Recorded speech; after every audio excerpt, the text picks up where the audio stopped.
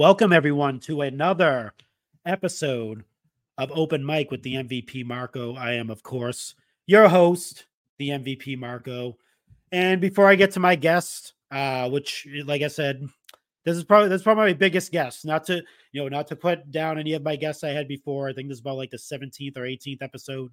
No one before you guys. Sorry, but this one for me is a big one. Not to put a lot of pressure on on the person coming up, but this is a big one for me. But anyway, before we start the show, I always like to say this show is brought to you by the Pod Foundation. What is the Pod Foundation, you ask? It's a collection of podcasters and content creators that consist of the Chick Foley Show, which I'm a part of. Shout out Sheena, Seth, and Jordan.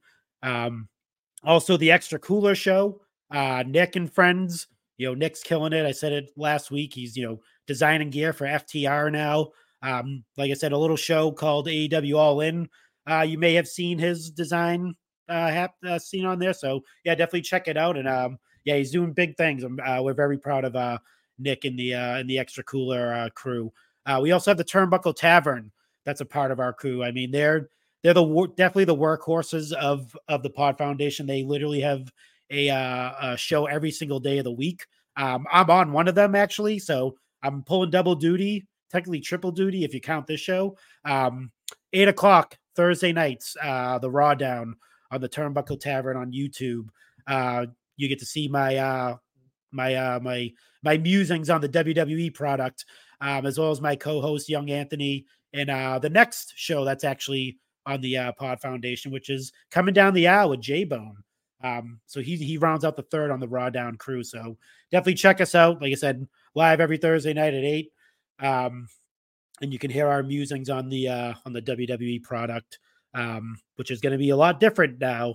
Well, we won't get into those topics, but yeah, it's looking a little different. A dawn of a new era is upon us come tomorrow. But anyway, let me bring in my my next guest. So this gentleman, to me, next to Sheena, Chick Foley, is kind of like for me the pillars of the like IG wrestling community.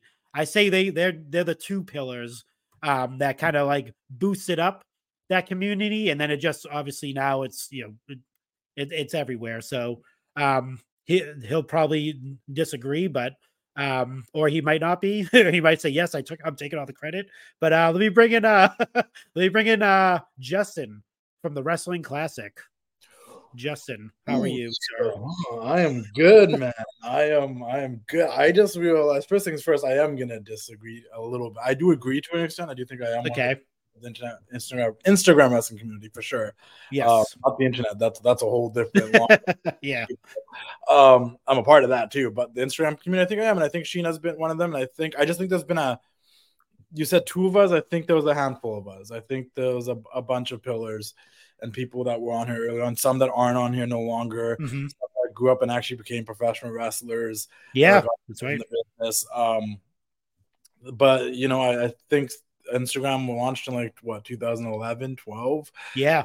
I started my page in 2014, and most of the community was role play accounts and fans and some classic wrestling pages. But the pages becoming real people, I think I was one of the first people, and Sheena's one of those people.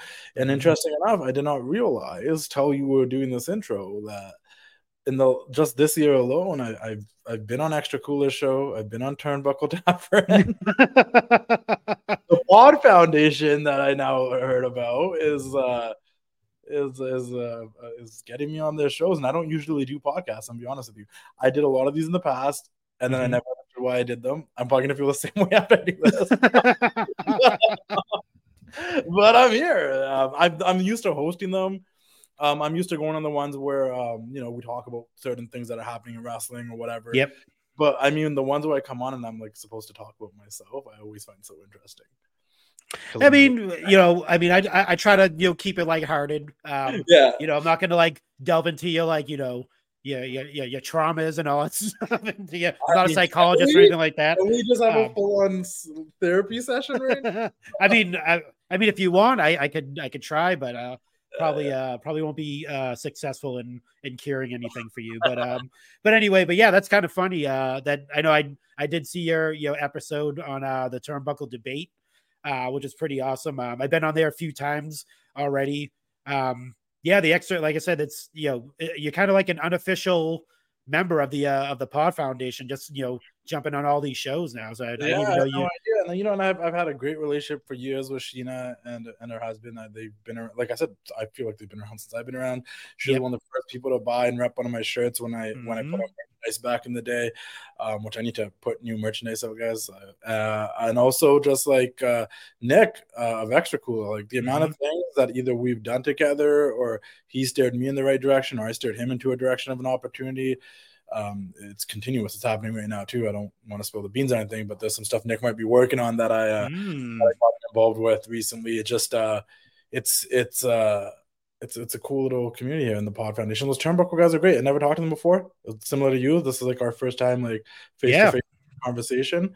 That was the same thing with them, and it's just positive. Like obviously we all have opinions, but positive, not dirt sheety, not trying to break the news, wrestling fans that just want to talk about wrestling and love the business. And, once again, everyone has their opinions, what they like and don't like, but at the end of the day, just want to see the business succeed. And they're not trying to, get headlines and clicks and that type of stuff, which I always appreciate. Yeah, that's what the idea behind the Pod Foundation was when Sheena and Seth actually, came up with the idea, and they were like, kind of scouring, looking around at like they pretty much went after podcasts that they listened to. And they reached out to these individuals and said, hey, I mean, she's known, Extra Cooler for forever, since the beginning, pretty much. I'm pretty sure you guys around since like 2015, 16. Yeah. So I think you guys kind of all kind of interacted and kind of like helped each other out in some way and kind of like propped each other up. But yeah, the idea just, having those guys on board and stuff like that. And like I said, they brought me on board on their feed, on their show. I love those guys. They're a great bunch of dudes to talk wrestling with. And actually, you brought up a point I kind of want to ask you about, since you're kind of, to me, one of like the people in the forefront when it comes to, wrestling, in the wrestling space, dirt sheet stuff.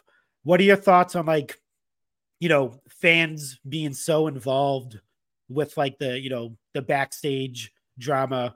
I mean, I'm not a drama person. I'd rather like not hear about that stuff. I like to live in kayfabe land, pretty much. That's me anyway. But like, it's kind of disheartening sometimes for me anyway, when you hear like, the like with the tribalism that happens when when it comes to, the backstage politics, when in reality, you should be just focusing on what's on your screen. What are your thoughts on that? I agree with you. And I think just recently when MJF sat down with Dave LaGreca for the town hall that they did for Busted Open, Dave LaGreca is a great guy. And obviously MJF is, but I will have to say that now because he's like a good guy right now. Yeah, pretty much.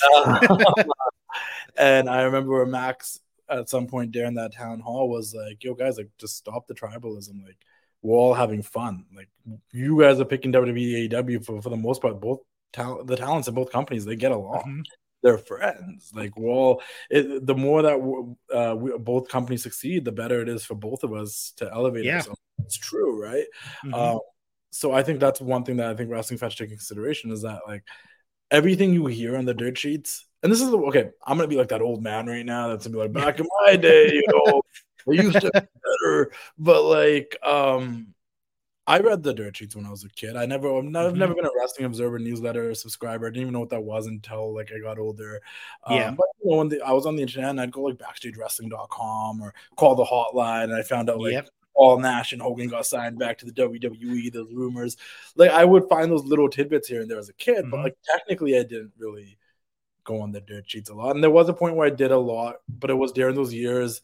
I always had like this dark period of professional wrestling, like 2007, 2011, where I wasn't watching every pay-per-view. SmackDowns were on Friday, but I watched every Monday and I watched Impact. But then I'd go read the SmackDown spoilers and see what else was going on, just kind of keep up with it. But because I wasn't watching so like avidly. But that all being said, I think now because of social media, and I'm a part of that community, right? Like because of social media, like even if you want to avoid reading the news and the rumors, because that was the thing with me, right? Like I stopped once I got back into wrestling, like around 2011, 12, like fully, like CM Punk dropped the pipe bomb. I'm back in WWE. Yeah. Punk left. I started my page. In comes the Shield. Oh, this is all so much fun. Everything's great. Brian's popping off because I just didn't like the Cena era, but now we're past it. Kevin Owens guys all showing up. Like it was a great time. I actually stopped reading the dirt sheets. I just never went out of my way to go to any of those websites and read what was happening. I had buddies that did, like, didn't you read that? Like Ryan said that on Pro Wrestling Show. I'm like, no, I don't, because what I learned was the less I know, the more I actually enjoy the product. The more I can genuinely be surprised. There's so many times something happens, and on my page has happened so many times where I will start acting really surprised on my page because I'm genuinely surprised. I didn't know. I'd be like, oh my God, I didn't see that coming. That's so cool. And someone's in my comment section like, yo, Dave Meltzer said that was going to happen like 2 weeks ago, man. I didn't know that. You do, because you were trying to find it. I didn't. You know, I wish wrestling had the same culture as people have when it comes to like some TV shows and movies where it's like, you know, when Avengers comes out, nobody wants anyone to leak the spoilers. Let us watch it. No one's like before the movie comes out being like, who's got the script? Who leaked it? Okay. Does anybody know what the cameos are? Find out. Like, it's not like the cool thing to put that stuff out. It's like the bad thing to do. But in wrestling, for some reason, it's the cool thing to do, to break the news, to figure it out first. Oh, CM Punk might be coming back. Oh, this person's backstage. Why do you want to know? And then you say you want to know. I'm going on a little bit of a rant here, a little bit of a tangent. No, that's fine. No, go ahead. You say you want to know, right? You say like, oh my God, wrestling's so predictable. Well, it is predictable if you want to know every little thing. Take away all the mystique. You say kayfabe. Then it's the same people that complain that, like, oh, like, you know, like, we already know this is happening. We know that's happening. Oh, CM Punk, this brawl. Oh, the Elite, yada, yada, yada. Oh, Vince McMahon, sexual assault. Oh, Vince is backstage. Vince isn't backstage. He wrote the show today. He didn't write the show today. And then at the same time, those are the same people being like, well, why is Rhea Ripley posting with Buddy Matthews that they're married? Whatever happened to Kayfabe? What's the most hypocritical shit I've ever heard in my life? That's hilarious. Is it fake? Do you want to know? Do you not want to know? If the wrestlers do it, you get mad at them. If the dirt sheets do it, it's okay. That's what their jobs is. And I think, I know I don't want to like jump ahead, but one of your questions coming up might be like, oh, like, how did you start your page, right? Yeah. I'm not going to get into details about that, but I'll say this. When I started my page, when I thought I was sitting there and I was working at a phone booth, bored as hell, in a mall that's dead as hell, at all day to kill with a few customers at a time, at like 22 years old, I remember being like, oh, I want to do something. Like, I kept saving, and I have done this. Even like I said, even if I say I fell out of wrestling for a bit, I still loved professional wrestling. So I was like saving all these cool pictures, and I had a marketing degree, and as I was working in that phone place, I had a few contracts doing social media for some places. And I was like, man, I'm just gonna build my own thing. I'm like, I want to post these wrestling pictures somewhere. I want to post it where I can share with other people, and like we can all look at this stuff, right? And not to jump ahead of the story, but I'll say when I was deciding where to do it, Facebook, Instagram, Twitter, Reddit, like where do I want to fit in? I'm like, well, I looked at Twitter. I'm like, Twitter, even back in 2014, is a place where people like to complain. Yep. And like it's less positive. It's where people like to complain or parody, comment, make fun of things. You know, like it was more negative. It was the dirt sheet culture on Twitter. That was the know-it-alls were on Twitter. The haters were on Twitter. The people that say everything, you know, they were on Twitter. So I'm like, and it was already like a market, right? It was already like a saturated market.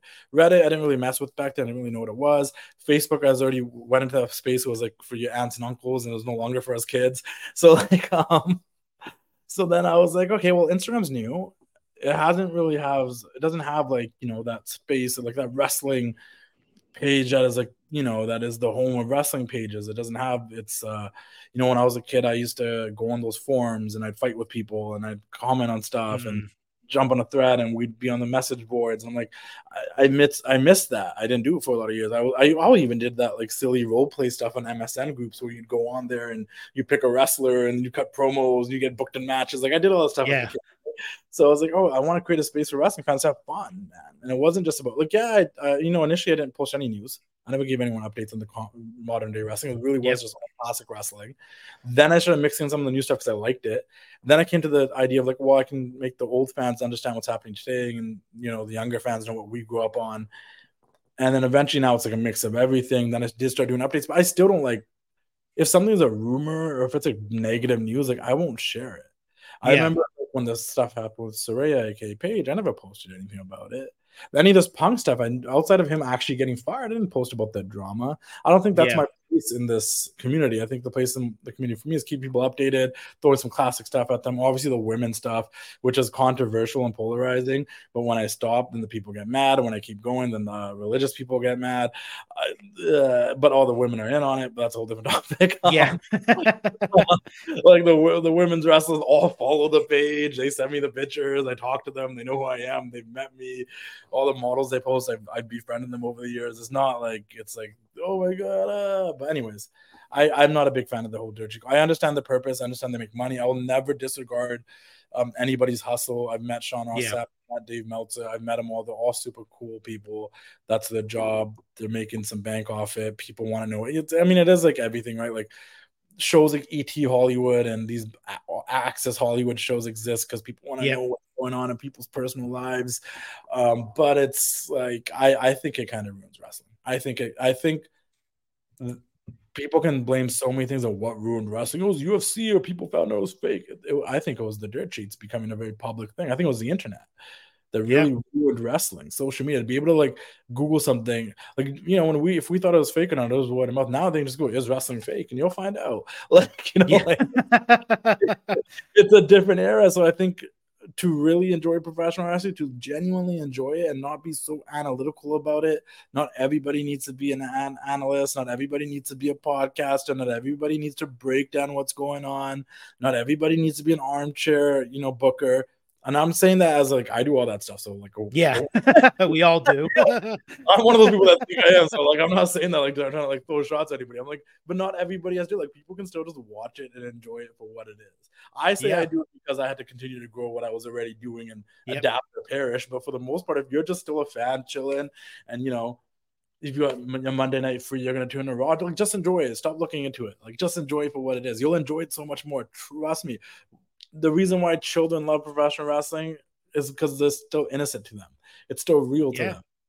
They believe it. They actually still suspend their disbelief and just enjoy the show and the characters without caring about what they're like. Like when people start, there's a whole group of people now, I think, that dislike CM Punk. Not because they dislike CM Punk, the character, the wrestler, the guy that cuts the promos. They dislike the fact that he has beef with the elite. Now CM Punk's a cancer. If he's a cancer to that locker room, is he a cancer to your life? No, exactly. Yeah. Are you in that locker room? Are you going there week to week, sitting there having to deal with the Phil Brooks's antics? No, you aren't. Nope. So why does it matter to you? Yeah. The thing about that too is like, you know, with those types of stories, it's one-sided, right? Like the news you're hearing, it's you know, the saying goes, it's your side, my side, and then the truth, right? Yeah. You're only hearing one side. Yeah, you're not hearing the other two sides. Firsthand experience, firsthand, like, who's the inside scoop? Nobody from CM Punk's side has said anything about what happened. Exactly. You're just hearing one side of that whole argument. And whoever wants to talk about it that work there. No one that is actually going to be like, yo, like Dax, Cash, Punk. Yeah, what do they have to say? Nobody's really said anything about it. No.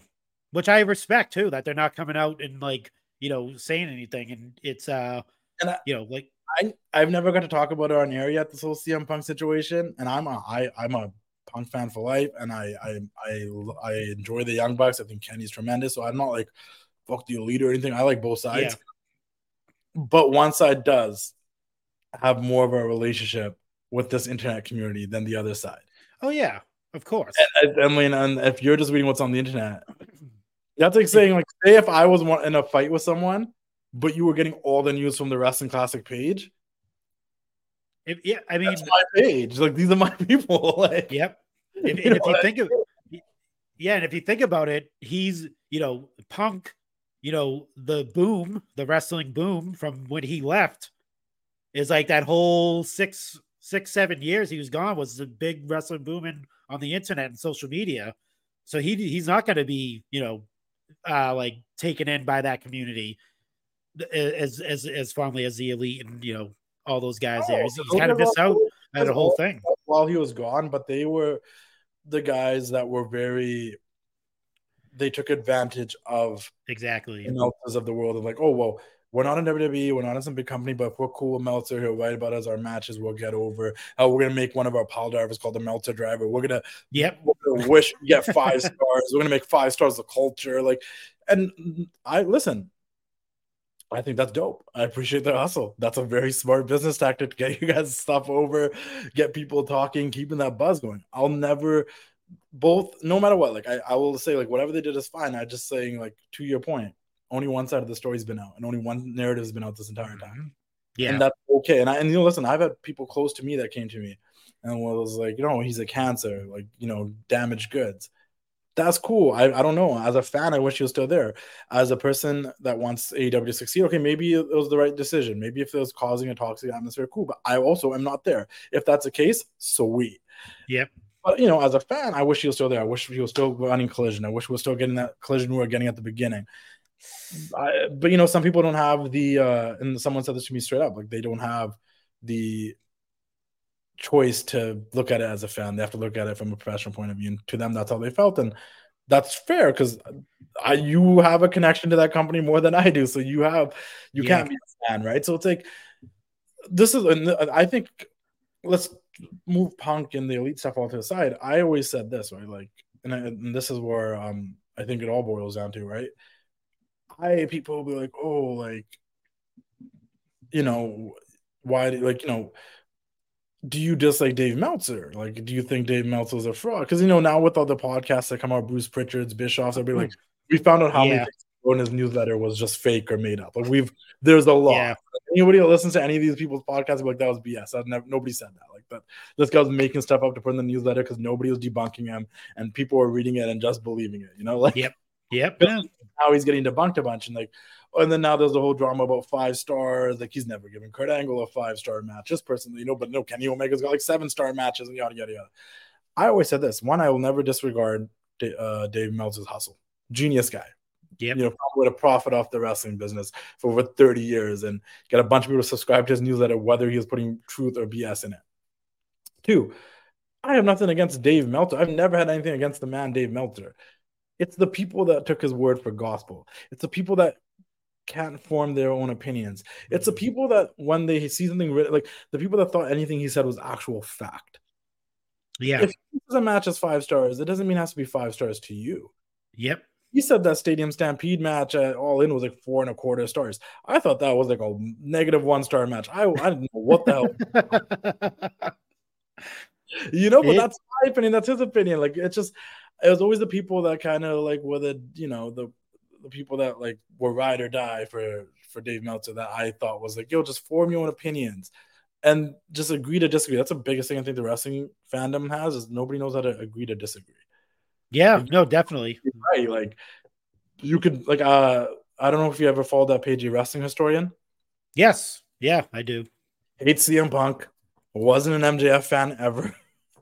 We talk about it all the time, but the one thing about our debates is that we always agree to disagree. We never offend each other. He knows I'm an MJF fan. He knows I'm a Punk fan. I know he's not. He'll message me talking crap. I'll message him talking crap. But we're friends at the end of the day because we know that, like, we can agree to disagree and just go on with our lives and still be friends and talk about stuff. Exactly. And that's how it should be anyway. I mean, like, especially now with like, the reason why I brought that question up was because, in that same interview, MJF talked about, there's a boom, like a wrestling boom right now. And if we're in the middle of something that's like kind of unprecedented in the sense where you have, back in the Attitude Era, you had WCW, WWF at the time. And now you have multiple, like, not that they're on the same echelon as WWE, but you have AEW, you have GCW, you have Impact, which just celebrated their 1,000. That's insane. Like, you have alternatives. You have alternatives, and I posted on your post on Instagram that Eric Bischoff quote about wrestling being a buffet, and you pick and choose what you like, and you're not forcing anyone to eat the food that you're eating. When you're in a buffet line, that person next to you, they're picking what they like, and you're picking what you like, and you move on with your business, and that's how I always seen wrestling as. That's how it should be anyway. I mean, I grew up on WCW and WWF. Those are the first 2 things I remember. I didn't really get exposed to ECW till later. But like those, I saw it by accident a few times at like 2 a.m. when I was like 8-9 years old on TNN. Yeah. But that was in like 1999, 2000. Like, it was already like late ECW. So I didn't get the ECW buzz. I mean, I also like had on tape like the time they showed up on Raw and Sabu fell off the Raw side and stuff like that. My brother taped all that stuff. But I just didn't know ECW like that. But WCW and WWF was my stuff. And it's like, it was missing for a lot of years. We had TNA for excuse me. We had TNA for like a minute. And I just think, you know, when I started my page, I was like, it was really WWE heavy. TNA wasn't doing that well. Yep. A lot of people were tuning into New Japan as the alternative. Yep. You know, Ring of Honor was good in like 2014, but around like 2017 just kind of was not. Yep. And then now I think we do have a lot of alternatives. And I think I don't see it that much on Instagram. Maybe I'm just like turning a blind eye to it. I don't know. But I know on Twitter, like there was like pages dedicated to like favorite AEW, FWW, and then there's some dedicated to love WWE, FAW. And it's on Twitter that I see the most. Yeah. It's also in my Discord. I have a Discord, and you guys can click the link in my bio and join. There's people in there that are like that too, but it's just like I don't get it. Like, I want AEW to succeed because they'll always make WWE have to step up their game, whether they want to admit it or not. It has to put them on their toes to like be good and have something going on, to not be outshone by this little company that's a family run to this big corporate company that's like got shareholders and sponsors, and now your Endeavor is going to own it and yada. You know what I mean? Like, WWE's in its own stratosphere. And it is getting poked by this little company over. It is, whether you like it or not. Like, it gave a place for talent to go and make money and leave their company. It's given people an alternative to, if you don't like this product, you can watch this product. So, like, whether they're smaller or bigger, like, they are an alternative. And I think as long as they succeed, like, you think that WWE isn't like gearing up so hard to make WrestleMania in Philly have like even 1,000 or 2,000 more fans there than they had at Wembley. Oh yeah, of course. Like that's it. Like, if you say there's no, like, I'm not saying there's like direct, like, I don't think WWE has anything to fear in terms of like going out of business or like crumbling. Yeah. That fear does not exist. Them making money hand over fist is not a problem to WWE. But for AEW to get better stats than them, like, that's a we'll show them type of thing that will maybe bother them a little bit, you know? Oh yeah. Losing talent is something that might bother them a little bit. The littler things, like, you know, like someone being like, I don't want to resign here because I know I can go there and probably make double the money from this guy that's a big fan of me and work less dates, you know? So that's where I think the competitive part comes. There's no like AEW is going to shut down WWE and it's the 90s again and there was still a family-owned business where they're allegedly taking the water coolers out of Stamford. That's never going to happen unless AEW like fully changes its business model, because that's a whole different topic in a personal opinion way. Because I feel like they don't try to grow their fan base; they just cater to the ones they already have. But I think AEW is a threat to them in a small way. And definitely.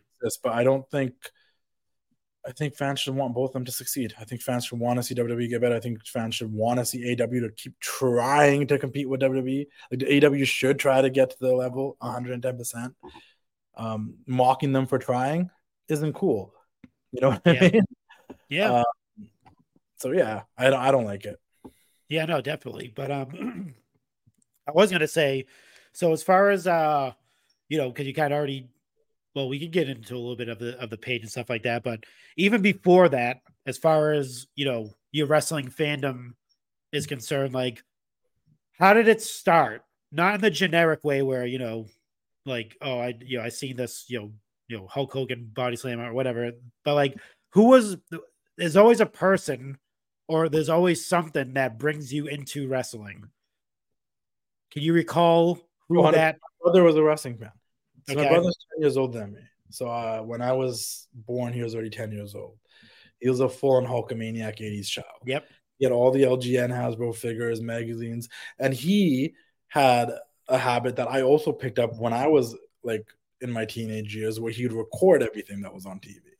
So he'd record the Raws and the Nitros and the Thunders, and obviously some missing here and there. But like I grew up with all these VHS tapes and like the old scam of the 2 VCRs, go rent a video from Blockbuster, tape WrestleMania on tape. Like I had all these tapes. I still have these boxes of tapes in my closet. I don't even know why I still keep them. I don't even think I have a VCR, but it's just like this tie I have to them because that's how I became a wrestling fan. Yep. And people like, when do you remember how old you are? I'm like, I guess from as far as I can remember. Like, I remember when my first actual vivid memories of seeing wrestling on TV was like 1996. Like, I feel like that was when I remember like seeing Raw live or Superstars live, and Saturday Night WCW and all that. Like 96 was that year. Like, I remember seeing it. Okay. And watch it. But I'm like, prior to that, I was seeing it all the time because of my brother. I was around. I had all the toys. Like, I had it, I had my X-Men and my Power Ranger dolls that I was doing wrestling moves on and all this other stuff. But I had all these wrestlers. I just, I was in the bathtub playing with 2 rubber LGN wrestling figures. Like, I've always been a wrestling fan. So, like, he sometimes gets mad because he doesn't watch it at all no more. And he's just grown up and he's a serious adult in real estate. But yeah. He's always like, it's my fault that you're into this stuff. It's but it was because of him, and that was how I got into it. So I it sounds cliche, but I feel like I've been watching it since I was born because I guess it's always just kind of been on. Yeah, he was always watching it. He was always watching his tapes, had his stuff, and I was just a little kid around. We had a sister in the middle, obviously, but I was just a kid around. So was your sister into wrestling at all? Did she catch the bug? Or she was by default, she was around it all the time, right? Yeah. Like, my older brother, she had to watch it when she was little, and then as a younger brother, when I was little, then I wanted to watch it. I'll tell you, she really, when it got really soap opera-y, like during like the McMahon Helmsley era, and like Stephanie, and then Stephanie slapped Linda, and then Linda Stephanie, and then Shane. My sister was really into that era, like 99, 2000, 2001, where it got really dramatic. Like, she was a fan in that. Austin Rock, DX, McMahon, Helmsley, like that was. She was actually like a legitimate fan during there. I remember like her watching like SmackDown Raw with me, like wanting to know what happened next with these people. Like, for the most part, she wasn't. But she's been around it the whole time too, right? Like, it just is what it is. Did you hold any connection? Because you said like that your vivid memories 96.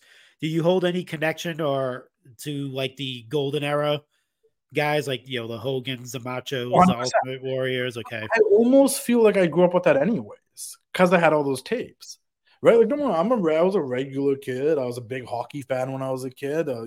Being Canadian from Vancouver, like big hockey fan. Hockey cards. I grew up in a cul-de-sac with a bunch of friends. We played street hockey and cops. And I was like, I'm a regular kid. Don't get me wrong, but like.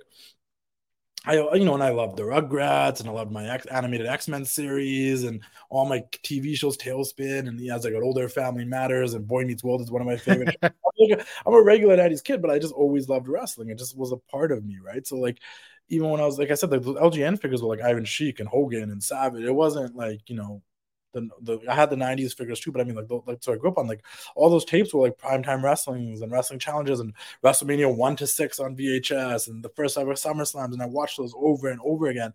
So like when I was at home and it was raining outside, I was watching wrestling tapes. Once Rugrats finished at 4:30 after school, maybe I'd pop in a wrestling tape. Like, like it was just kind of I had them, so. Everyone's like, because when I started my page, I disclosed my age, right? When I first started the Wrestling Classic, nobody knew my face, my name, how old I was, because I felt like I had to be very disclosed of who I was so people didn't judge me for what I knew. Because sometimes when someone younger starts posting about stuff that happened before the time, people are like, how do you know? You weren't even there. Because I do. You know what I mean? I love this stuff. I've done the research. I watched it. I know, and nobody could judge me because they didn't know how old I was. Now people know, and it's kind of like it's a different time. I think when I started my page, wrestling was in 2014 wasn't as popular as it is right now, or even in the last few years. I think I used to say back then, like, you could go anywhere and you could wear a Stone Cold shirt or a DX shirt or a Rock shirt or some OG vintage shirt, and it was cool. Yep. But if you were like 21, 22 years old and you walked into your university or college wearing a John Cena shirt, you probably get laughed at. Yeah, exactly. Like it wasn't cool. Like, yeah, like, yeah. I thought like it's so weird that anybody can wear any sort of sports jersey and it's okay. With football, no one's gonna judge you. And then we're in such a weird culture too at that point too. Like nerd culture was so popular. Like, you could be wearing a Pokemon retro shirt or some Marvel superhero thing, and nobody would judge you. But you could be wearing a 2014 wrestling shirt. Yeah. We'll be like, oh, you still watch that shit? Yeah, it's like, you know what I mean? I think that's so weird, right? Like I never looked at it that way, which is kind of funny. We went from like wrestling being cool in the 90s and early 2000s, even like the 80s, to like that John Cena PG. And listen, man, I don't even want to get into that too much. I don't hate John Cena. I because the person, I hate his character, but I also know it was the company that needed that character. Yes, a bunch of bad stuff happened in that company, but that character was never catered to me. It was too cheesy, and he won way too much that I will never like it. But that's because it wasn't catered to me. I think John Cena, the man, is the man. Great work ethic. I write the stuff in the caption. I'm like, oh, great guy. I'd have a drink with him. I'd hang out with him. Great work ethic. Company, I'd hire him. But John Cena sucks. He's not for me. And all people read is John Cena sucks. He's not for me. Come at me in my comments. What do you mean he sucks? I'm like, no, I'm saying like he's probably a great dude. That character sucked. And it continues to suck. And it's the same thing today. It's the same promo and people just come at me. But I'm like, no, I'm complimenting him though. And I know it's not him. It was the company needed John Cena to be John Cena after like all the Benoit tragedy happened. And then this happened. And like we need a faceless company that's Mr. PG. Like who's gonna grab it and carry it? John Cena was the guy that took that. Like he took that road. And he did it very well. It just was never for me. It was for children. The problem now is those children are now like 21, 22, 23 years old fighting on the internet because that was their Hulk Hogan Stone Cold. And they think he's like, and they don't even see the propaganda when it's right in front of them. Literally, like the photo section on WWE Week goes like, in quotations, LA Knight versus The Miz with quotation, the greatest wrestler of all time, quotation, John Cena as a special wrestler. How do you guys not see this propaganda? They're telling you who the greatest of all time is the way they want you to believe it. Like, let's forget about Hogan now. Let's forget John Cena, guys. So every time they bring him back, you think you're seeing something special. It's called marketing. But a lot of y'all don't get that. No, it's true. It's very true. But back to what I was saying. It was the tapes and stuff. And I love the 80s stuff. And it's hard to like I said, like 96, 97 was like the earliest stuff I remember. And like the NWO was happening. I still think, and watching it live as a little kid, and I was only like 7 years old, and it was crazy to me. But then also going back and watching so much of it, I still think, personal opinion. Some people might agree with me, some might not. I think 1997 is the greatest year in wrestling. WCW and WWF were just popping off. And as far as I've seen, even ECW was popping off. So like, it's true. Because like you had those Sting Hogan angle, you had the Hart Foundation and DX coming together, Austin on the rise. Like it wasn't full blown Attitude Era, but the seeds were being planted, and you saw the change happening in WWF. And Shawn kind of turned into like the 90s on drug Shawn that we all remember. And like Brett turned heel, and Austin was coming up, and Vince was actually becoming a character. And you're like, 97 and WWF is a little wild, man. They're getting kind of dark here. That Thorn in the Eye theme came, that new Raw stage came, and like it was changing. And on the flip side, you had the NWO, you had Hogan and Savage. Like I couldn't watch that and not know who these guys were back in the golden era. How am I supposed to watch Hogan and Savage and not be like, I watched Hogan and Savage because I was allowed to watch Hogan and Savage. And my parents, my brother were like, that's what they knew, right? Like, but I love 97. And I have a big appreciation for the golden era. And I am sorry, I went off track like 4 times. No, that's totally fine. That's no, I appreciate it. You definitely the only reason why I asked because of your name, the Wrestling Classic, is obviously after the pay-per-view that they had around, I believe it was like 85 or something like that. The Wrestling Classic is what's your ethnicity? I'm half black, half white, so I'm a mixed breed, as they call it. So I was eating something. Like I was going to tell you what I was eating. I was eating this thing called a paratha. It's like Indian food. I remember I was sitting there. I was eating this. I was watching the Wrestling Classic on the network that I illegally got in Canada. Yep. And I was like, no, I'm going to make this wrestling page. I want to post some pictures. And I named it after what I was watching. I'm like, that would be a sweet wrestling page name. Wow. And everyone's like, why don't you post classic wrestling? Like, isn't this supposed to be a classic wrestling page? I'm like, no, there is a classic wrestling page. It's literally called Classic Wrestling. This is the Wrestling Classic. Yeah, I mean, I like it. doesn't mean that it has to be old pictures of classic wrestling. Like I just true. And also it's gotten to the point, if you followed me long enough, like I've become the person. I am the wrestling classic. It's not really like the wrestling classic of this page. It's like, oh, like people see me and they call me the wrestling classic, which is weird to me. I mean, that just is, like, I remember the first time I interviewed a local wrestler and he I mentioned, like, it's so weird. Sometimes I bump people and they're like, yo, classic. And I'm like, it's so weird. And he's like, do you know like how many wrestlers would like that are coming up would die to have a nickname like the classic, but it was just like given to them? I'm like, that's so true. I guess it's an awesome name. Like it's like I said, it's it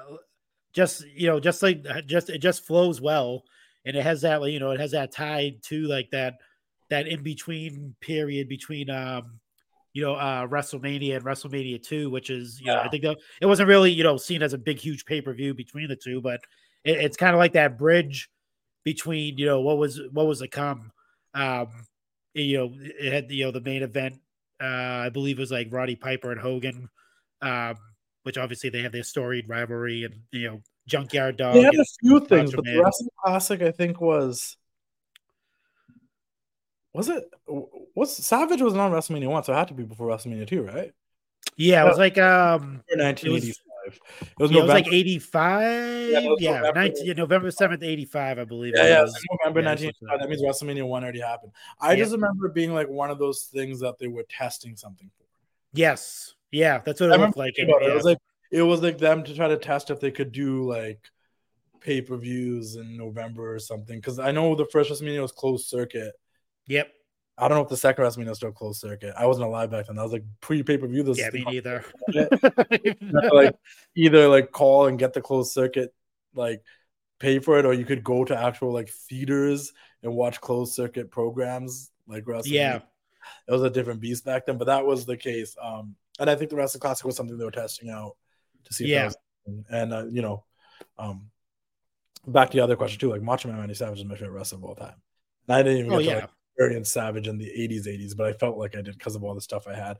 And then my first memories of Savage is also very colorful Savage in 96 and then NWO Savage, right? So it's like okay.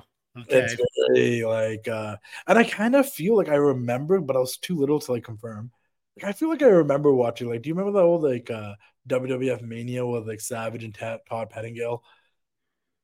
And yes, you can find him on YouTube. I just like remember, like maybe I had him on one of the tapes. I don't know, but I just feel like I remember that Savage too. But it's probably because of the tapes. But I just like,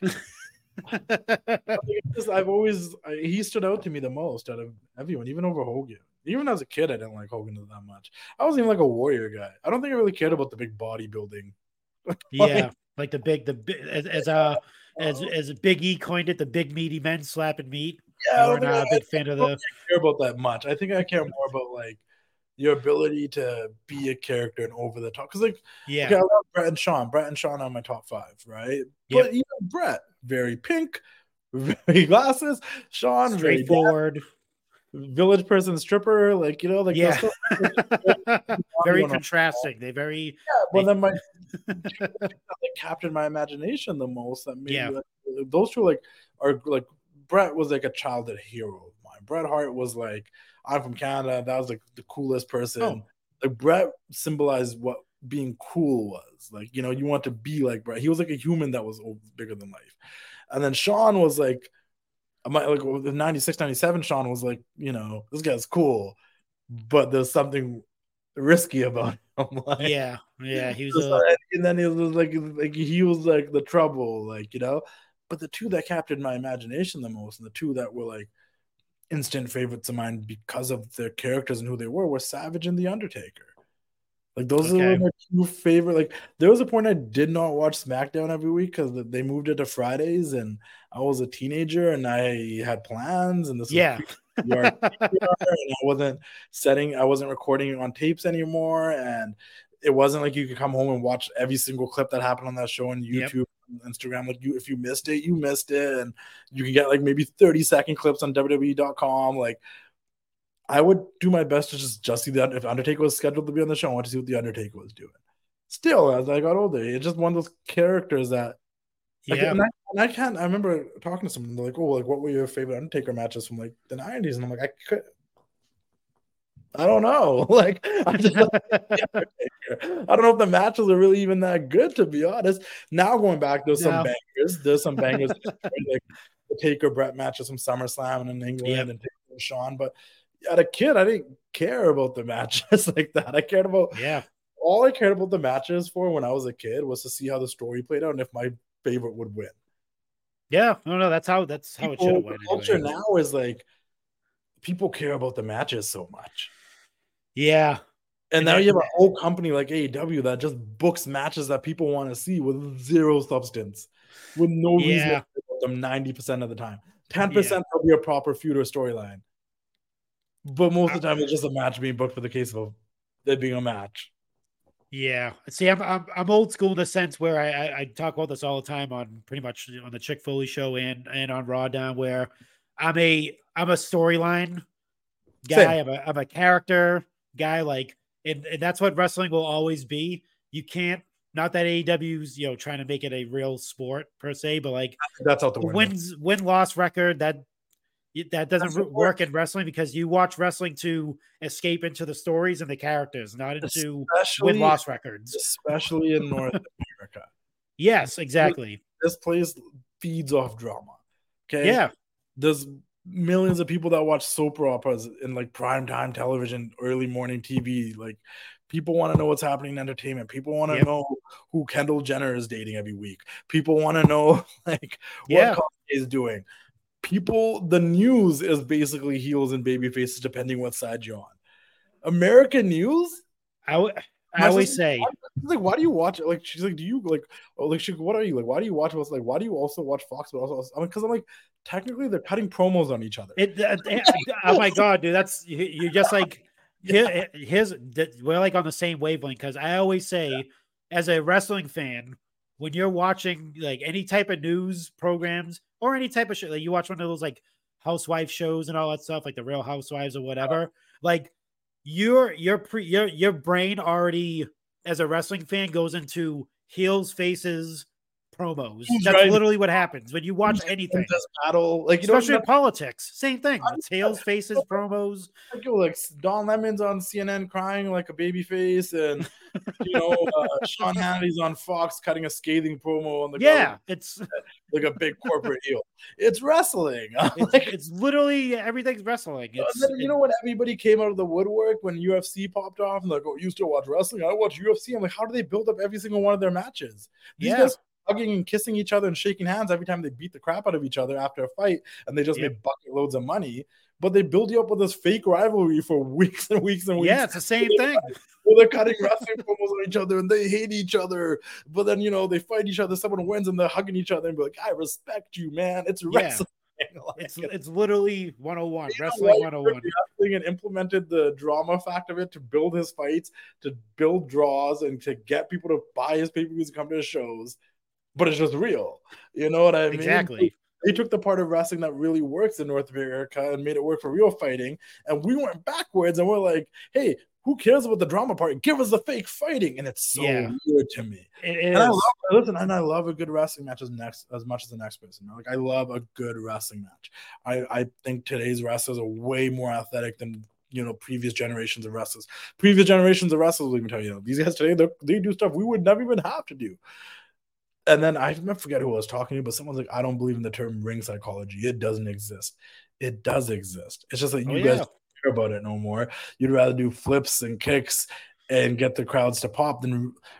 I think Randy Orton said it best. Like, the wrestlers today, Randy didn't say exactly this, but what Randy Orton said is, you should control the fans shouldn't control you. That was pretty much what Randy Orton said.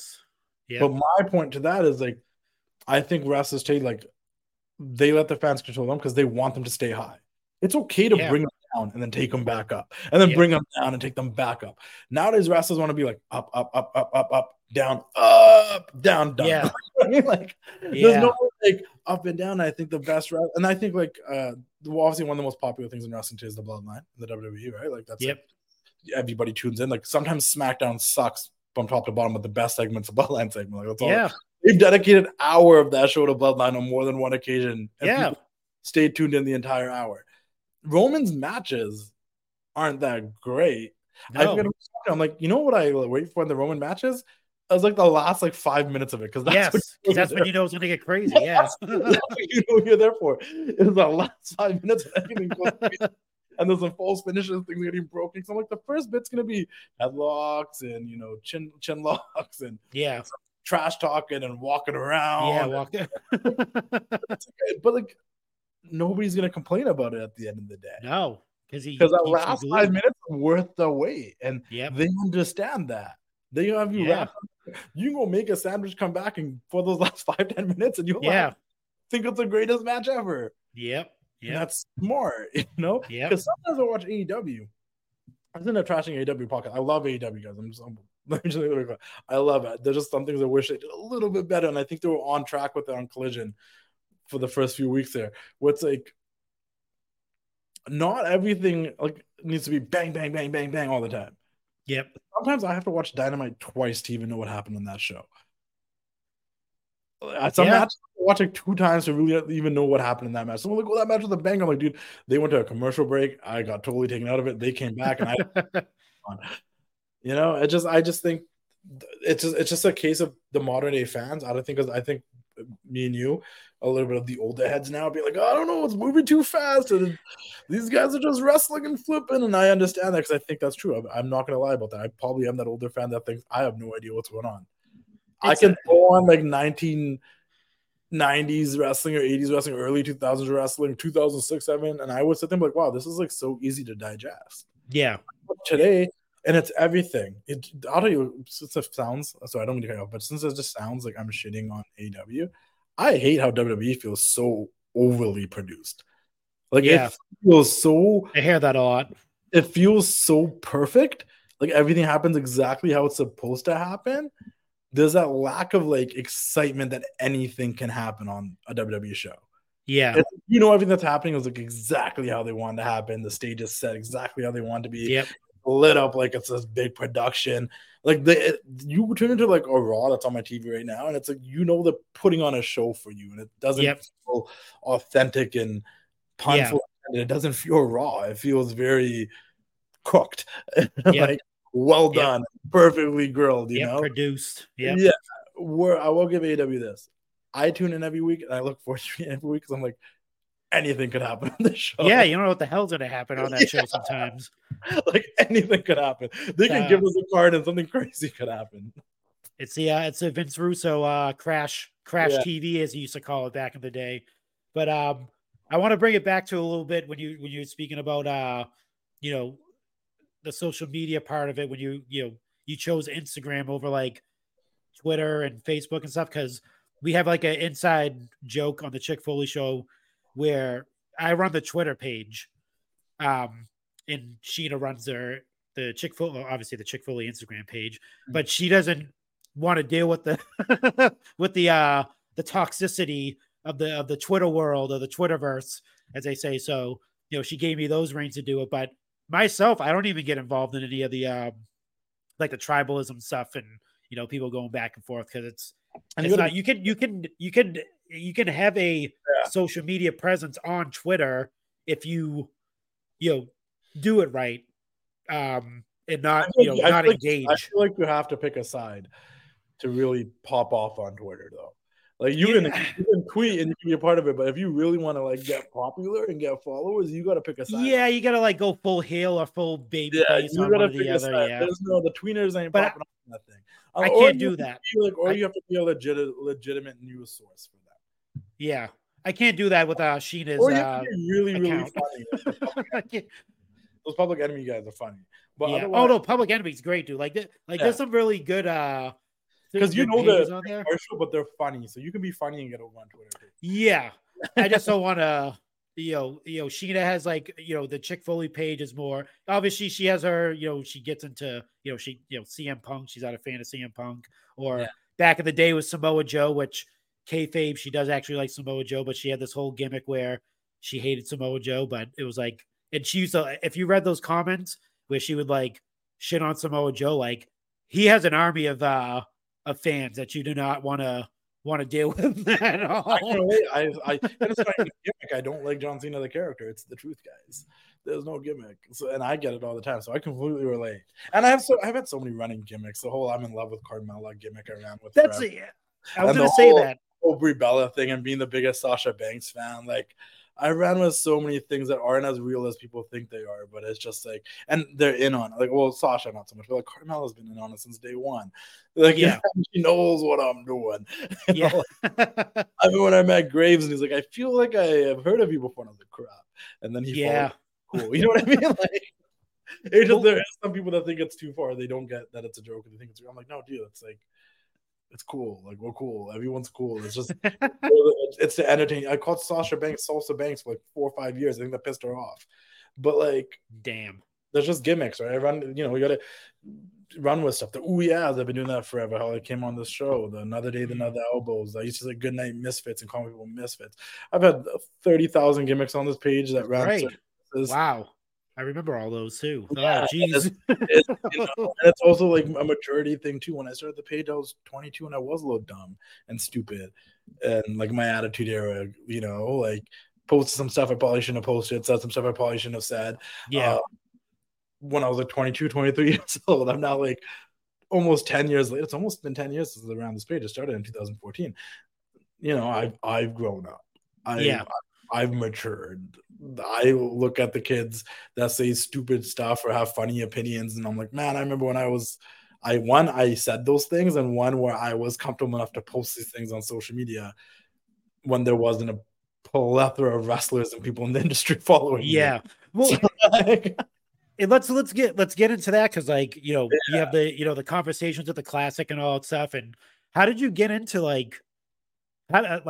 how did you get to in with talking to all these different individuals and stuff like that? Because he has some, I mean, if you're listening out there and you follow his page, you see in his interviews, he's interviewed the top of the top, and everyone, literally everybody I can think of, like the top. I want to interview more people. I've been trying to get more interviews with WWE, but I mean, this year alone, Trish Stratus, Stone Cold, Austin. Stone Cold. Like, how does that happen? Jericho. Give the secrets. What are you doing? No, I'm joking. Okay, I mean, okay. I already spent 56 minutes just crapping on the rest, which I love and adore, and I want both companies to succeed. It comes from a good place. If anyone takes this out of context, listen to this part. The context is I love WWE and I love AEW and I want them both to succeed, but I like certain things. That being said, I never wanted to do interviews. I never thought I was going to be an interview. I never thought I was going to do a podcast. I never had no intention. I started this page because I wanted to connect with wrestling fans. I wanted to create that base on Instagram where people could just enjoy wrestling and be positive about it. I think one of the biggest things that has also been a detriment to me, because I don't get the same opportunities, because I'm not like a news source, breaking news, dirt sheet. I don't get the opportunities they get because they come off as these credible publications and whatnot. And I don't. Yeah. But on the flip side, I also get a lot of opportunities because I'm not. And because a lot of these people in the industry will be like, you know what? And it's usually the talent more so. And honestly, now people even backstage and social media teams of the companies are like, no, we like your stuff because you're authentic. You're very positive. And you're not really ever shitting on everything. Because they're and I always say, if I used to tell people when I was actually doing my TWC show on a weekly basis, and I did that from 2019 till this past January, and I mean to bring it back. It just a lot has happened this year. But I was like, if you ever really want to hear me talk crap about anything, listen to the show, because you're not going to get it on the page. Yeah. It's just not. Unless it's about John Cena or just simple things like I didn't enjoy this, I did enjoy that. Yeah, there's a point too where I didn't even really care. It's kind of like that right now too. To be honest, I don't care what happens.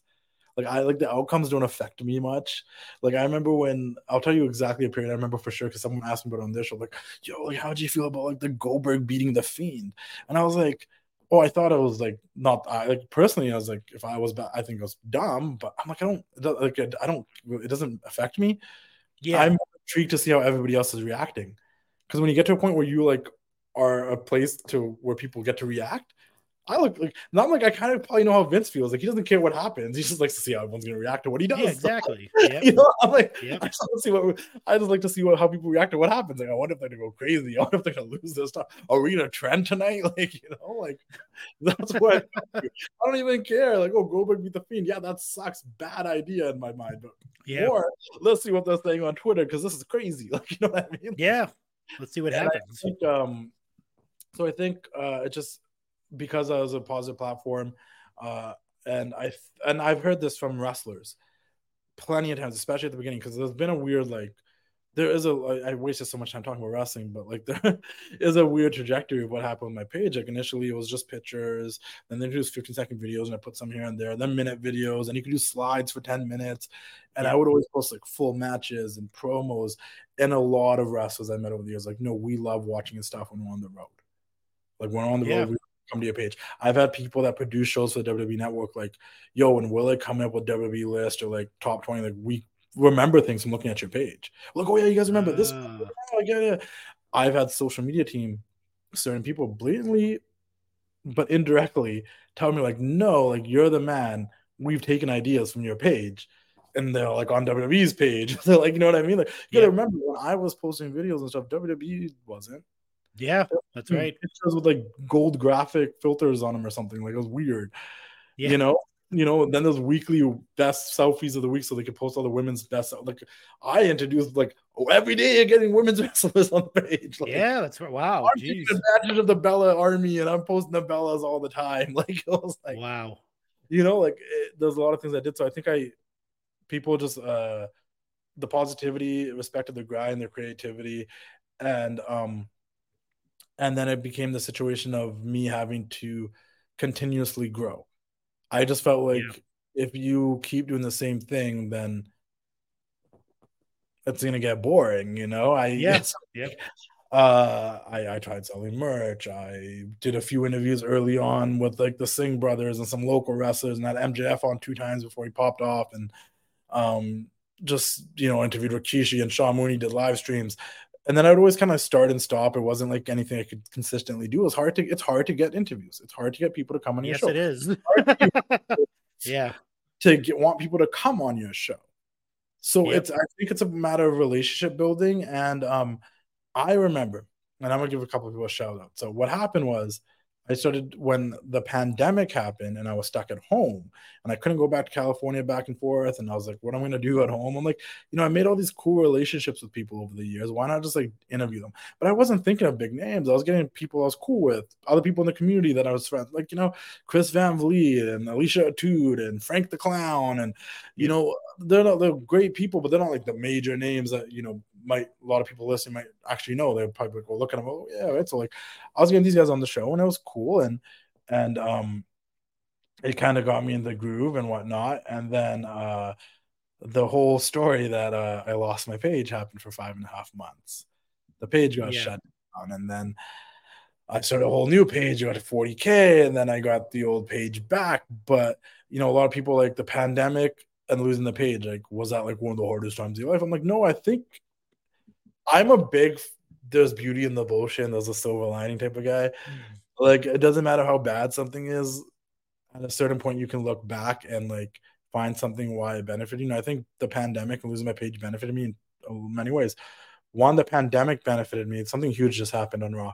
One, the pandemic benefited me because I started doing the interviews and I was stuck at home and I had to get creative, like what I was going to do. Because my whole plan at that point was going to move to California and do stuff with Dash Radio. I was trying to network and do some stuff, but I didn't really have a direction of what I wanted to do.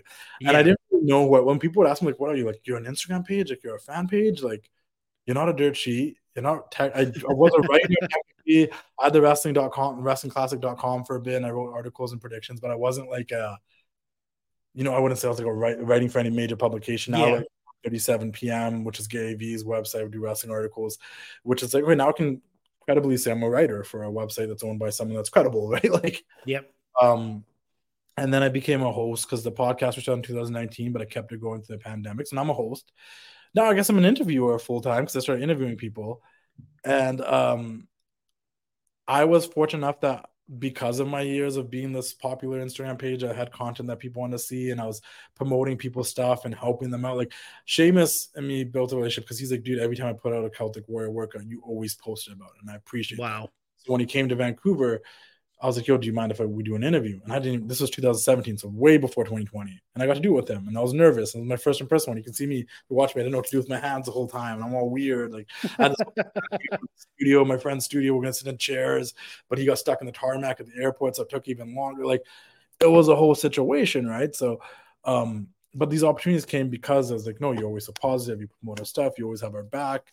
You look out for the rest. You're not like sitting there trashing the business, saying, don't watch, F this, F that, F AEW, FW. You're like, no, like watch everything, have your opinions, but like appreciate and enjoy wrestling. Because I had a bunch of people already following me. So when I got my page back after the 5.5 months, and they deleted my other page because I don't even know. Two things happened. One, people realized I was gone and I came back. So there's this, oh my God, you're back. Yep. Two, trying to get my page back, I created like this relationship that I thought I didn't have, that was non-existent, that I found out I did with both companies, WWE and AEW. Like they knew who I was. Yeah. Knew who I was. And I just never like had the belief that I could just reach out to them and try to do something, even though I've done stuff with them in the past. Like I got a couple of kids that went through, Steven's wrestling journey. You guys can all follow him. He's had like 3 brain surgeries. He's like a 10-year-old, 12-year-old kid now. And his little brother's autism. And I remember he made a video and he posted it, and the people at Sportsnet here, where they are on the WWE shows, reached out to me. I was like, do you know anybody at WWE that like could get these kids to meet Roman Reigns? I'm like, aren't you guys Sportsnet? And doesn't all the wrestling a couple of people that I knew, and like I knew one of the main social media guys for years. I just always, this is a lesson for anyone. I always assumed he didn't like me, or like he was just kind of like, oh, that guy. Because every time I met him, he'd go, oh, that guy from the internet, oh, the wrestling guy. Yeah. He always kind of brushed me off. I thought he just actually was realistically in real life busy. And I always took it as, oh, he brushes me off. He doesn't even want to talk to me. He just thinks I'm like, I got in my own head. But when I reached out to him about these kids, well, he helped me out. And he's like, hey, well, you do all the due diligence. Because you have to, like, just make sure they're telling the truth. They're not like trying to get back into meet Roman. Yeah. And make it happen. And I did. And at the end of 2019, I got these 2 kids to go meet Roman Reigns in Toronto right before Christmas. WWE made a whole video for it that they put on the YouTube channel. So like I had that. So like I had that little bit of like, we did do something together. So I reached out to him and I was like, hey, like I lost my page. So but he's like, no, dude, we know what your page is.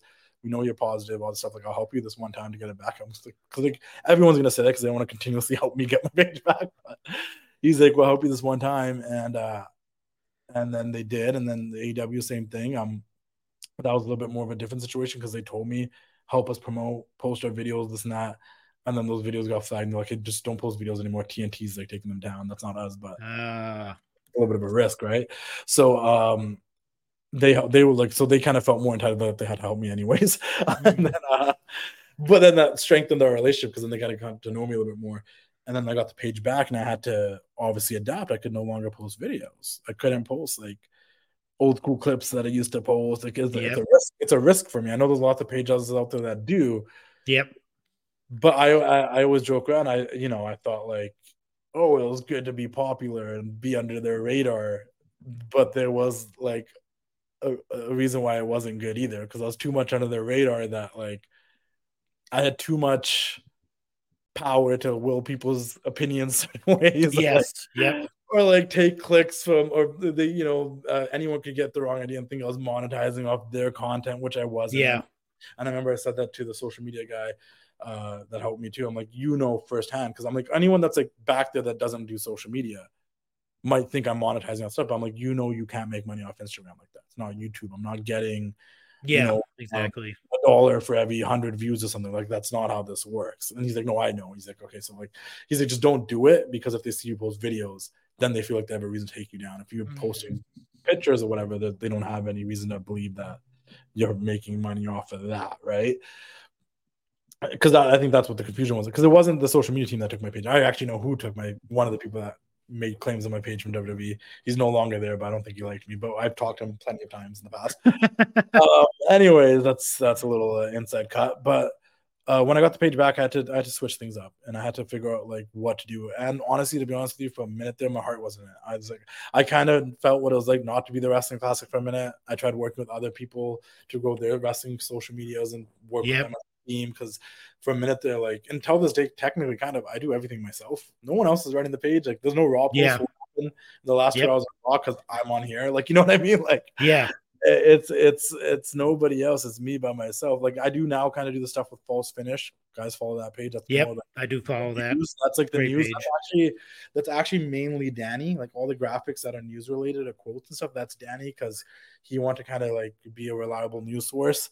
And that's the reason that we both use that page. Is it's actually our old podcast page from our podcast from 2019. So I'm like, if you want the following that we grew together, then we might as well do this together, and I can help you out at the same time, because we can collaborate and stuff. Because some news I don't mind sharing. If it's actual news, like CM Punk got fired, like that's actual confirmed viable news, then yeah, sure, like I'll collaborate on that. If it's just like someone said something I don't disagree with, or I think it's gonna piss someone off, then I'm not gonna collaborate on that. But but anyway, so then it took me like I think I got my page back in November, and it was around January. I was like, man, like, do I want to do interviews still? Like, I wasn't really.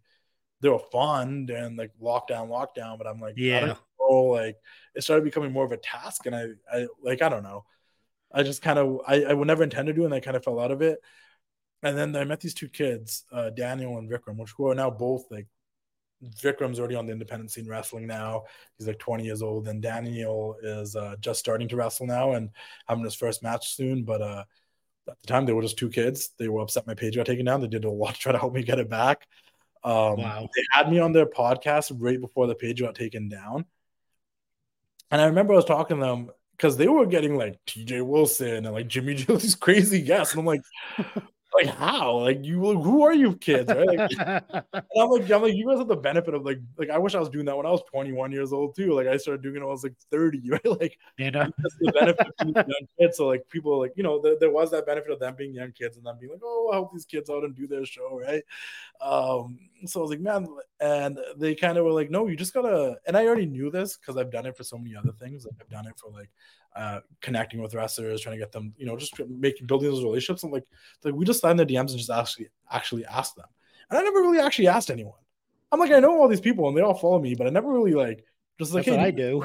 Like, I never really did that. Like, I had this weird like not ask for favors type of thing unless it was really important kind of attitude, which was weird, right? Unless or I really felt like I had that relationship with them. And the WWE superstars I had that relationship with is still kind of tough. I do remember asking Jinder again. It's like, oh, I got to get permission this time. Like, they get stressed when we do with bigger pages. And I'm like, well, now it's a problem because I'm a bigger page.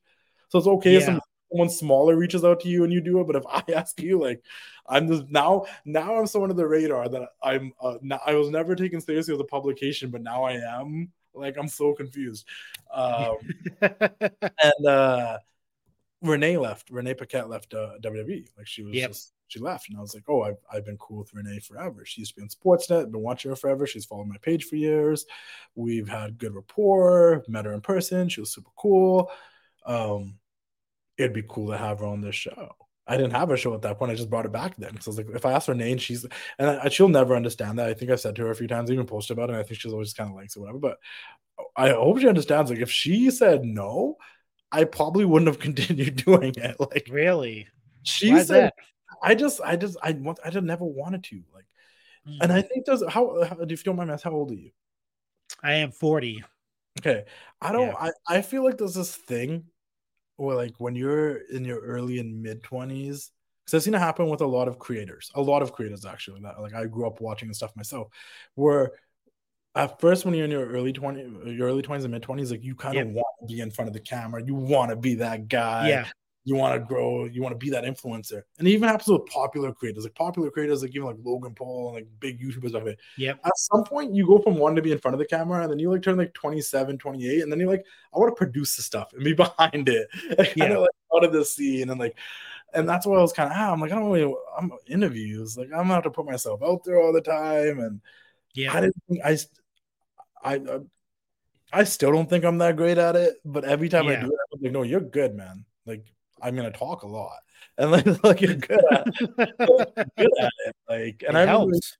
I remember when I was younger, my friends like, you should be like a broadcast journalist and stuff. And I actually thought about it. But like, if you go on my page, on my personal page, Justin Dillon, there's a whole post after. It's been 1 year since I interviewed Daniel Bryan on stage last year here in Vancouver in front of 300 people. It's a year to date, September 11th last year. I did that. And it blows my mind because I'm like, there was a part of me that weirdly, when I was a kid, grew up watching like Jimmy Fallon and Jay Leno and David Letterman. And like, I love those shows. And man, I'd love to just do something like this one day, you know? And then, but never really like wanted, like pursued it. But I'm telling you, bro, it's so weird. Like, I took a journalism class. I'm like, oh, I'd love to be a writer. I'm really good at writing.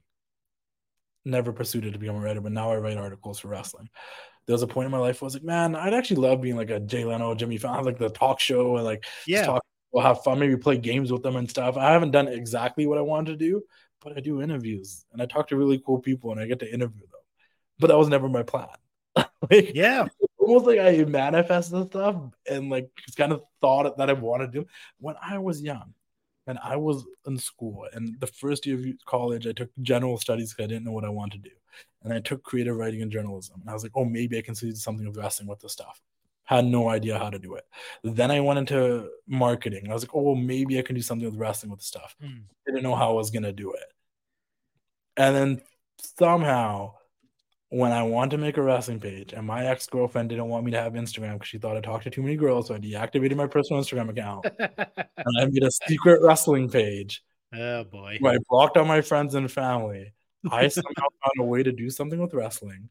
I found out a way to write. I found out a way to do interviews and be somewhat of a broadcaster, all by chance. And just me thinking of it as an idea once upon a time.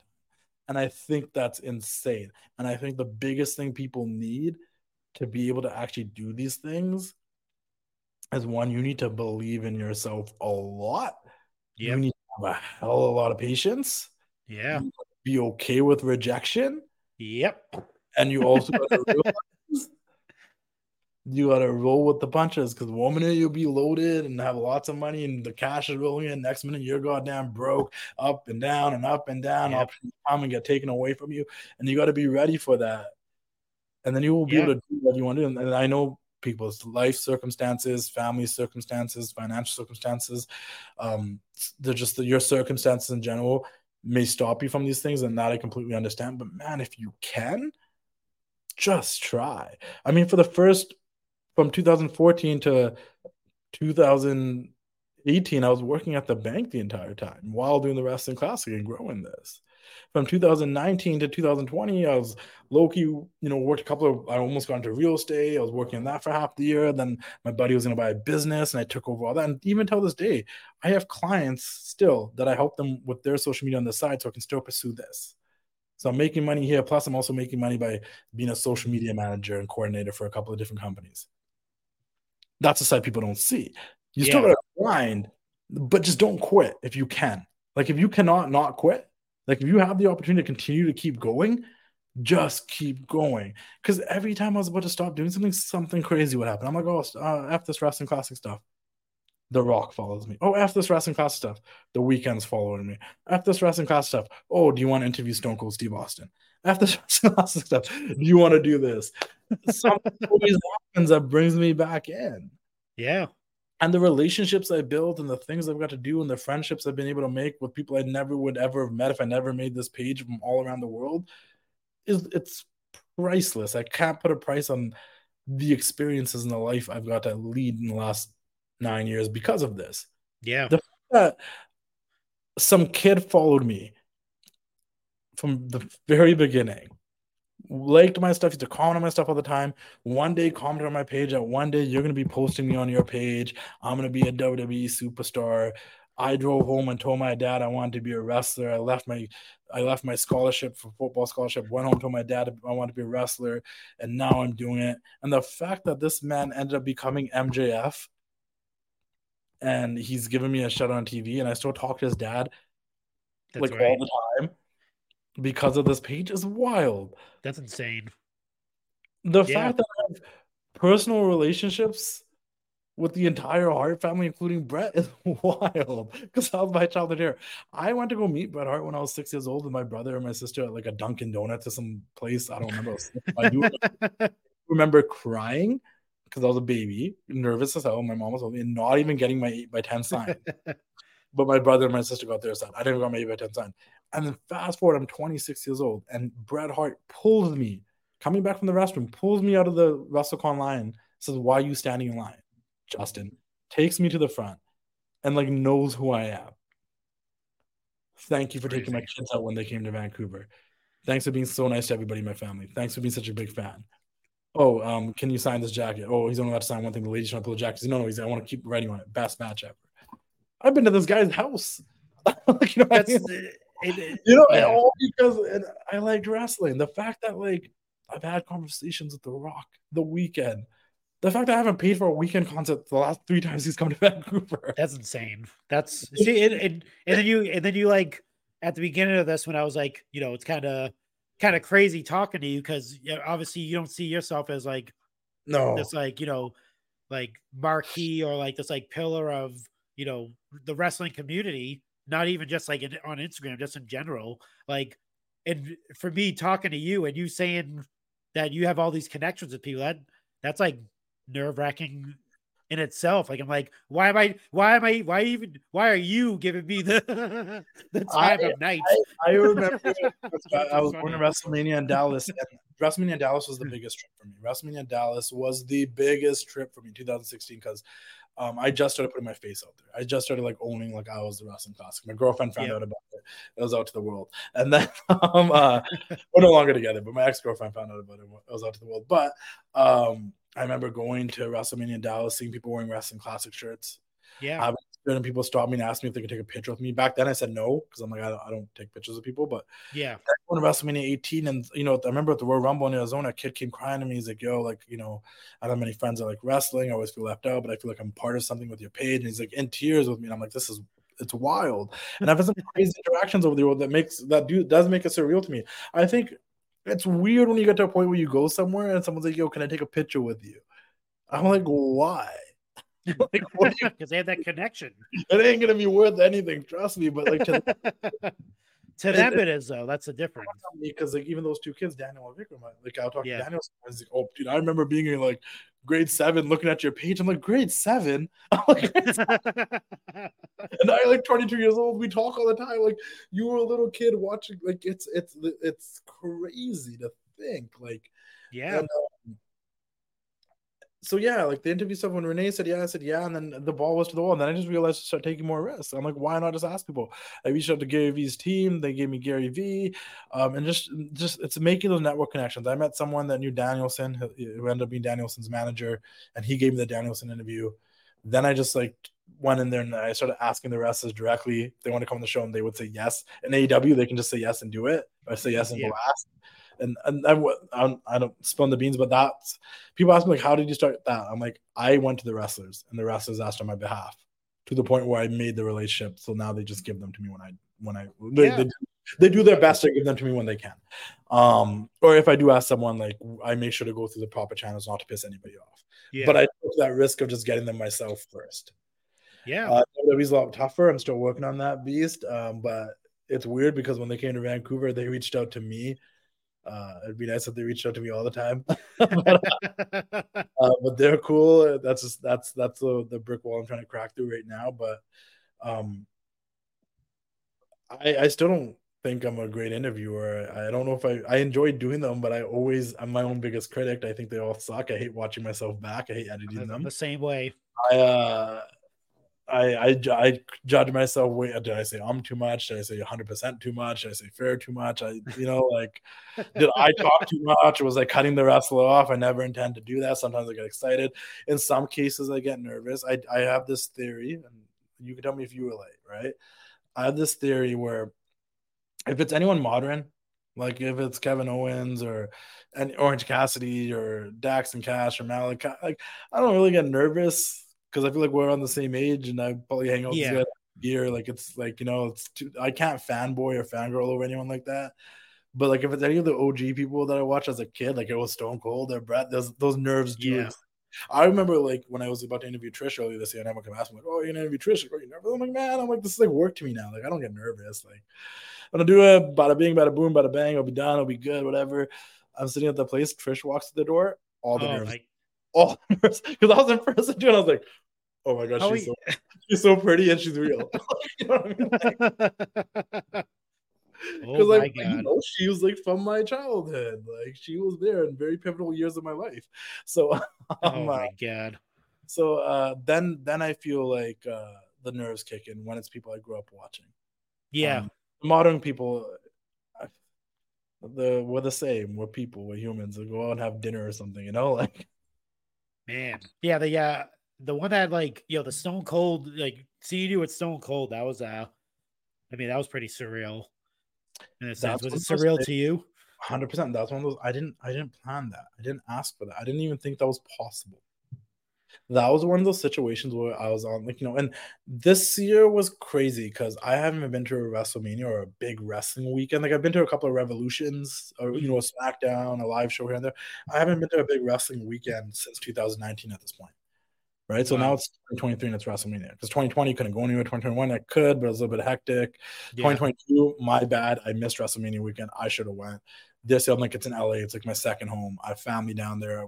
My family owns a house down there now. Like, I shouldn't have any issues ever going to California. Yeah. So, like literally, like my first cousins and everyone are down there. So like, it's California is like a second home to me. So I was like I can't miss WrestleMania in California. So I went down there, and it was such a big reminder of like, oh, I'm somebody. Because when I'm in Vancouver, like, I'm just me, and I love that. And I love that the people here know that I'm just the same old Justin that we went to high school with. Just, all my friends are married, having babies. Like, that's what I do here. Like, I go hang out with them and their wives and their babies and like stuff like that. So it's like, it's not, then half of them don't even watch wrestling, but they're super happy for me and stuff. But they, they think it's super cool, but like they could really give a shit. Yeah. It's nice. Like, I like that there's like, there's wrestling classic, then there's pre-wrestling classic Justin. I got my OG friends, and like, it doesn't matter whether I fail or succeed, they're still gonna be my friends, like, yeah. And so like that, so I forget sometimes. And WWE and AEW, AEW is a whole tour in Canada, and they stopped in Calgary. They didn't even come to Vancouver. So like, this is not like a hotspot where we get a lot of people coming here all the time. And go to see them often, and the closest that they come usually, but it's like once a year is Seattle. So like, we'll go there, but so I forget sometimes. I forget like the connection I have and how people know me. So this WrestleMania weekend was a big reminder of that. And like being invited to the WWE hotel and like seeing, Natalya and Sheamus guys after so long, and Dakota Kai getting so excited to like finally meet me in person. I'm like, oh, like, and I went to this 2K event, and I walked in there like all like, like I haven't seen anybody in like 3 years. Like, think about that. Like, I made all these connections with like Peter Rosenberg and Ryan Staden. I know all these guys, Kaz and Kathy Kelly. Like, I know all these people. Have not seen them in 3 years. Out of sight, out of mind. I kept saying that before I went. I'm like, I need to go because out of sight, out of mind. Like, everyone knows who I am, but if they don't see me often, they'll forget about me when opportunities come up. Yep. So just being there was like a really big reminder. So I remember the biggest thing that happened that weekend for me personally was, okay, I was going to get this Bret Hart interview. Like, that was going to happen this weekend. Like, it was almost like we're supposed to do it virtually. And then I remember his son, also, aren't you going to be in LA for WrestleMania anyways? I'm like, yeah, why don't you and my dad just do it in person? And I'm like, oh, even better. We're just doing it in person. So like, I knew that was going to happen, right? What I didn't know was I went to California first for Revolution in the Bay Area. And I thought something was going to happen there. I was trying to make some connects, yada, yada, yada. Nothing really happened. I was really hungover the day of Revolution. Like, I didn't even ask a question. I probably should have, guys. Like, but you live and you learn, right? Like, not ever gonna do that again. So like, I felt like I messed up an opportunity. I was gonna go to LA from San Jose, like on a certain date, but I got this random email being like, "Hey, like, do you want to attend this?" One, it was some Broken Skull IPA party. Yeah. But if you come attend this, you also get to attend this private 2K party because we're inviting you as like an influencer. And I don't even know. So I worked with Broken Skull IPA in 2019 when I first started my podcast. I reached out to them. I'm like, hey, you guys don't have these beers in Canada. I would love to try them. Yeah. If you send me some, I will promote them. I'll drink them on the show. I'll do the beer smash. I'll make you guys a video. Did all that stuff. And it was cool. And I don't know, they were cool. They sent me a bunch of beer. I didn't even ask them to pay me. So like, cool. And then when this lady hit me up, I didn't think it was real. So I was like, okay, well, I'm not. I have like the worst ego because like I barely have one. Like everyone has one, but I'm like not very like I don't. I undervalue myself sometimes. Like I don't see what other people see me as. So I'm like, yeah. But in this moment, I was like, you know what? I want this much money. I want this much money. I need some of my flight covered because I have to change my flight now because I'm coming down earlier if I come to this. And 3, if possible, I want to interview Stone Cold Steve Austin. I don't know where this came from. I don't know where this courage and these balls came from. Yeah. I would like to interview Stone Cold. Like, I don't know where it came from. I'm like, if he's going to be there and I'm here, let me interview Stone Cold, right? Because this was like this WrestleMania was like my comeback WrestleMania. Like, I was going to make something happen this year. You're just feeling yourself. That's all. I was feeling myself. And it was so funny because my one friend would always ask me, like, okay, who would be your biggest interview? Like, what would be like your cutoff? I'm like, I really want to interview Bret. And they're like, what would be crazier than Bret? Like, who do you think you could interview that would be like, you don't think you'd get it? I'm like, Stone Cold. Because Stone Cold's also on my top 5, right? Savage, Taker, Bret, Stone Cold, Shawn Michaels, whatever, right? So I was like, Stone Cold. Because I don't think I could ever get Undertaker and Shawn. If I can build a relationship with WWE, I think I'd get Shawn. But man.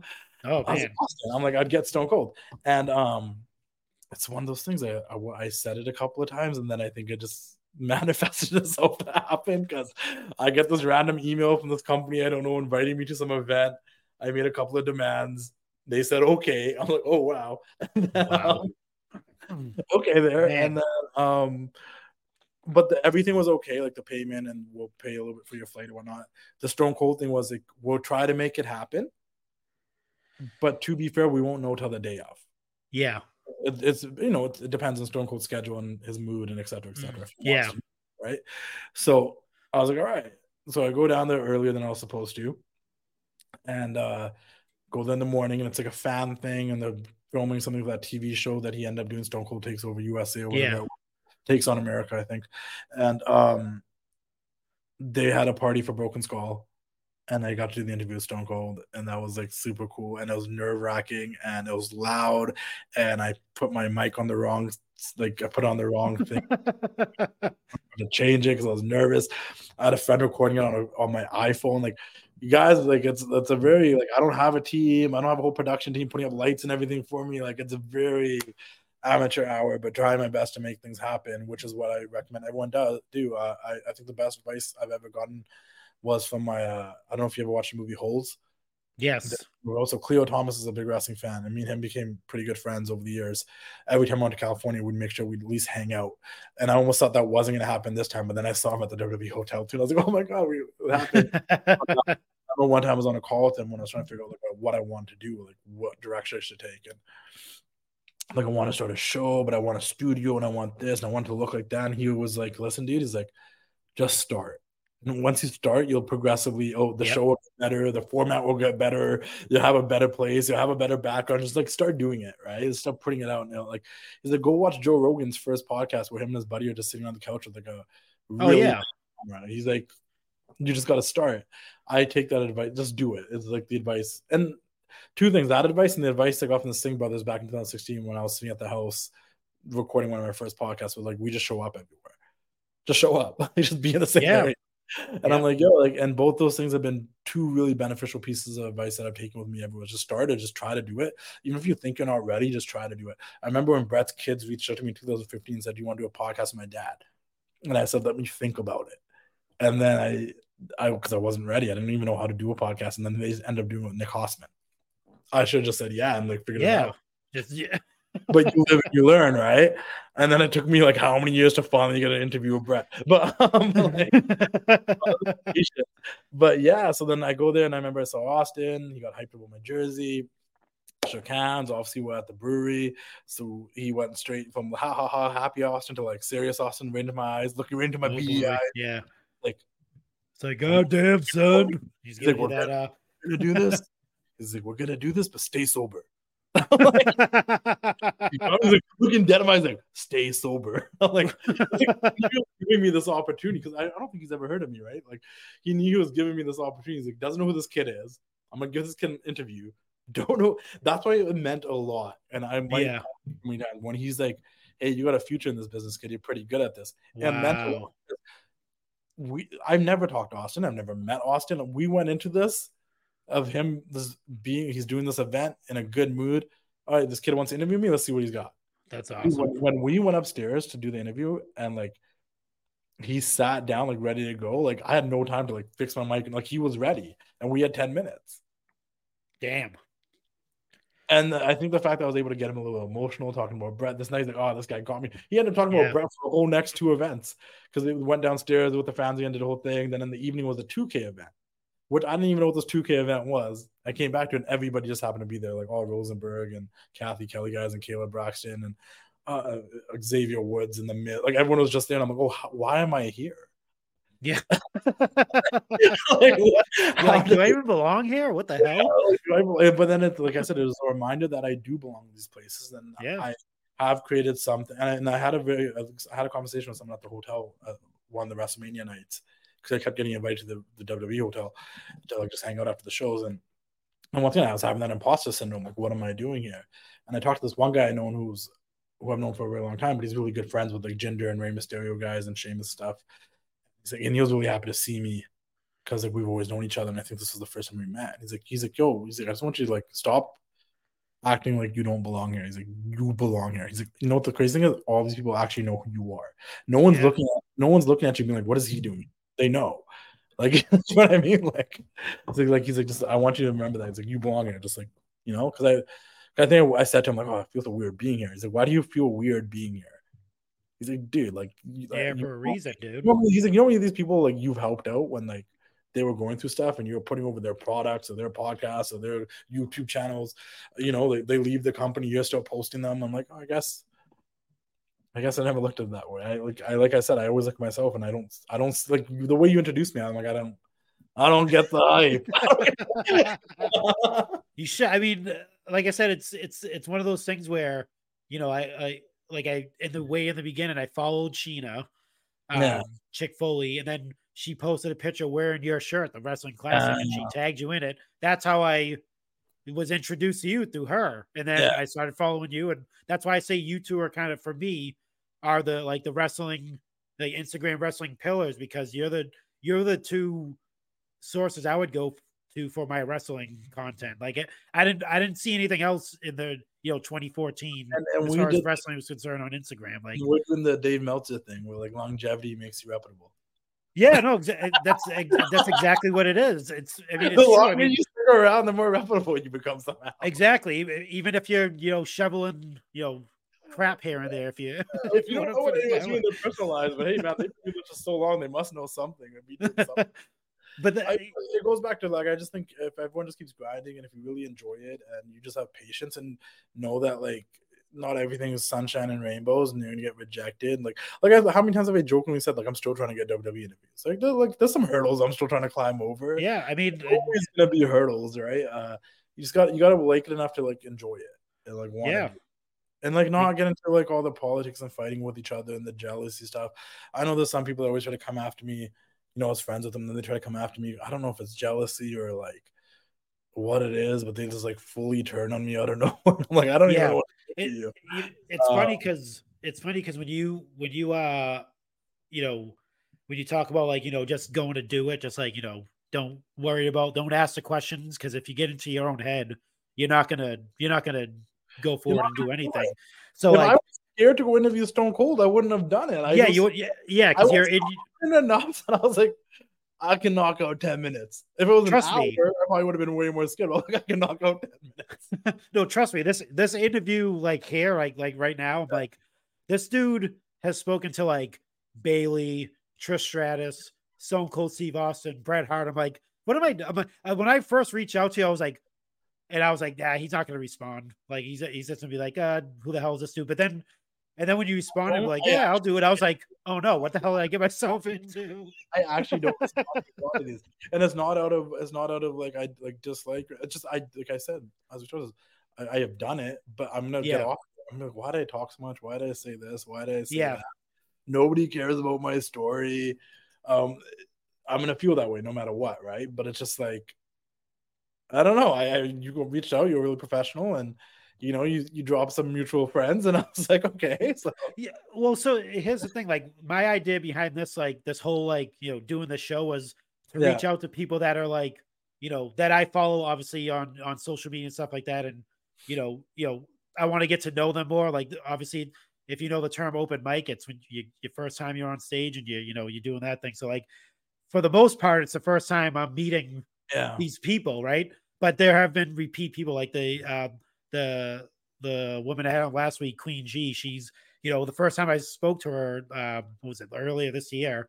She was, she's like one of the like forefront people in the Teenage Mutant Ninja Turtle community. Like, she's like a big collector and stuff like that. I interviewed her like this past week. Now she has a deal with, like Nickelodeon and Paramount, and she's doing all these like crazy things and stuff like that. So like, I kind of took credit for, her popularity. No, I'm joking. I didn't do that, but like, no, she like, just like seeing that stuff, like, creating that relationship with her. Now I know I can reach out to her, and if she's, I can have her on the show again, or if she's at some like convention or she's somewhere, I can reach out and actually go like meet her and stuff like that. So like, I like doing this because it creates, relationships first and foremost, because relationships are worth more than money. That's always what I say.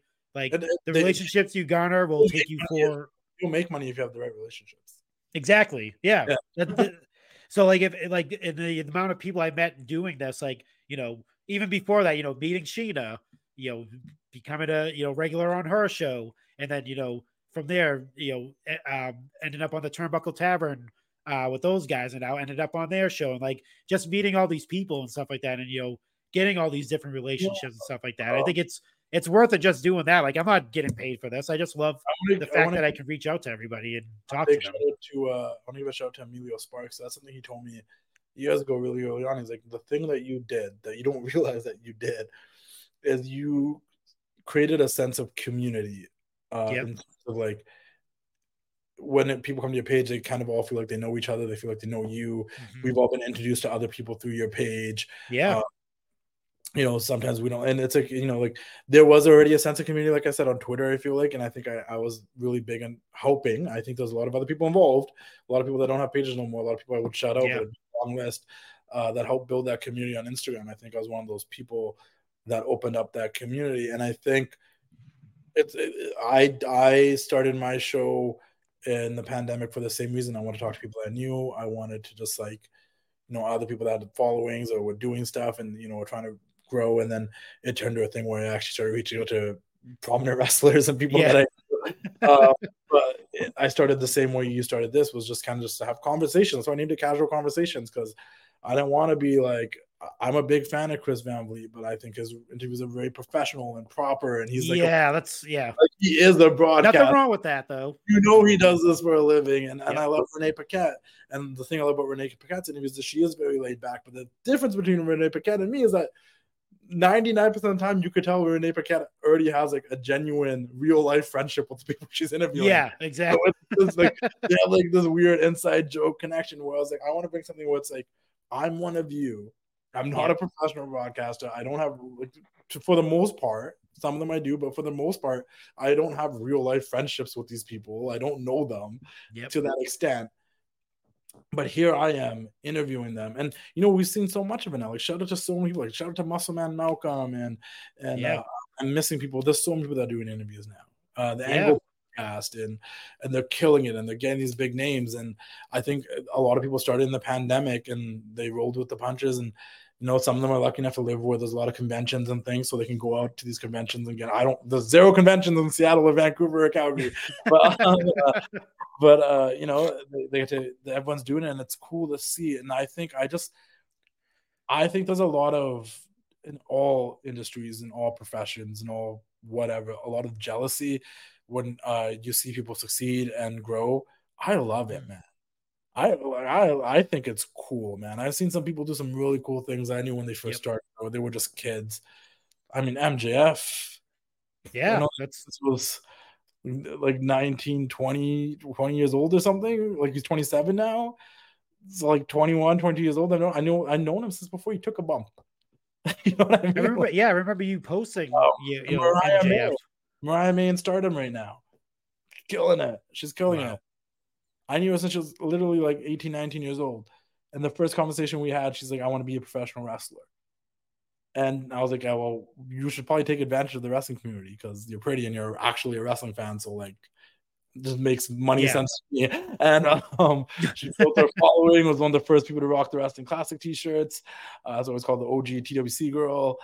And then she started training in like 2018, 19. And she's in stardom. She's winning title belts. She's building her own name. That's in a company that's not WWE, that's not AEW. Like, people know who she is. And there's just so many of them. Like I said, Daniel and Vikram are just starting their careers. This Emily J. girl that I've known forever is now wrestling. And I feel like I've known the young Littlefoot, Alexis, she's wrestling now. There's just so many of these people that I've known for so long, or I've seen them before the blow up. Like the Burroughs twins, I knew them before Da Vinci was ever a thing. Like, wow. I went to the Bollywood Boys house, the Singh Brothers house, to record a podcast with them before they even signed a WWE contract. I was supporting Jinder and still putting Jinder Mahal over before he got signed back and returned after the 2016 draft. It was just being genuinely and supporting people no matter where they are in their career, and like seeing where people go and being happy for them. I think there's a lack of people. It's a competition.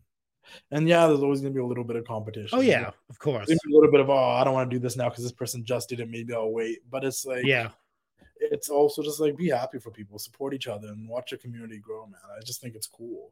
Yeah, and also, you're very confident in yourself, and you're very confident in your skills, and you're very confident in what you can do. You don't really worry about what everybody else is doing, you know? Yeah, I mean, people need to learn. When you actually have some level of confidence in yourself, it doesn't matter what anybody else is doing, because you, one, have your own audience and people that rock with you, and two, you have your own style. And honestly, Chris Van Vliet's someone that told me that, because one time I was like, oh man, like I was going to interview someone, but then he just interviewed. I'm like, oh, like, I don't know, man, we're going to ask the same stuff. And he's like, why do you care? Like, we have, like, there's some crossover for sure, but we have different audiences. And I'm like, and you're not going to ask this. You're not necessarily going to ask the same things. Like, I mean, especially like Yuki said, he's more professional and more straightforward and stuff like that, and you're more, looking at him. Okay, so what are the differences? I'm like, that's his stuff. I'm like, yeah, that's not my stuff. We are different, so it doesn't matter if we do the same interview. Like, because like most wrestlers want to do all the interviews on like one media row run, and like you're like, oh, but do all things like I said, right? I'm saying all this stuff now, right? I'm saying all this stuff. I'm giving all this advice. I'm saying don't be jealous. Prop people up. It's not a competition. Know that you need this confidence. The start. I'm saying all this after doing all these things. Yeah. Feeling all the things everyone else is feeling. Or I'm just like, I've overcome these things, right? But if you're like, oh, shut up, this guy's just talking, I felt probably everything you felt. All the stuff I'm saying don't do, I'm saying it, done it. And it wasn't beneficial to me, and just don't. If you can avoid it, and I have younger cousins, I know I try to give them advice all the time. I'm like, everyone needs to make their own mistakes and go through their own things, and I get that. But if you can take a nugget of something from me, take it, like, because I'm telling you from experience of being where you've been and above it and under it and wherever, like, definitely. None of it was easy, and it's easier to look back at things and like be like, yeah, don't do this, don't do that. But I was jealous at times, I'm sure, and I was annoyed at times. And I was, and I missed opportunities, and I like, you know what I mean? Like, so I'm just saying, like, if you, and I was impatient, but I learned to do all these things because I realized it does benefit me. And I just think, I think the biggest thing is just, believe in yourself and be patient, man. Just start, do the thing. Yeah. No, the thing is, people always see the result and not the process. I hate that. Result. I hate that. I'm like, everyone talks about The Rock being the biggest star in the world, the highest paid actor, big movie star. I'm like, where was he from 2004 to 2016? He was making bad movies nobody was barely watching, and not a name in Hollywood. Then he popped off, but people discredit those years because those don't matter. The dark years that nobody knows about. I'm like, so you guys all know about his highs when he was The Rock in WWE, and then when he became this big, highest paid Hollywood star by like 2016. And, but you guys don't realize that it took him like 6-7 years to get there, and he's The Rock. Yeah, nothing happens overnight. Things take time. Yeah, people look at cut. Yeah, people look at like, oh, like there's so many, like, some people they work hard and they're fortunate, and things will happen to them younger in their careers, and some people it takes a little bit longer. Some people it takes until the 30s, their 40s, till they get that big moment, 50s, whatever. Sometimes it happens to people when they're 20 and 25. You can't say, but the one thing you got to do is just not give up and just keep trying. Yeah. Keep trying, man. I mean, every time I'm like, at least I try. Yeah, that's all you can really do is just, you got to put forth the effort and actually go to do it. Because if you don't, then you're just gonna sit there and be like, oh, what if I should have did that? And then So what if I hate that? I don't want that. What if? I don't want to stop doing something because, like I said, there was many times I'm like, I think this like I'm gonna go in the real estate direction. No more wrestling classic. Or I'm gonna, I'm not making any money from this. I'm gonna move on. This is, it's being told it's a hobby and then getting in my own head. Like, is it really just a hobby? Like, am I just wasting time? Like, it's happened so many times. Yeah. But then I have to be like, I don't really want to do anything else. If I stop this, am I gonna be like, I was this close to doing something else in this industry, but then I decided to stop right when I was this close to go do something I'm not really going to enjoy and my heart's not in it.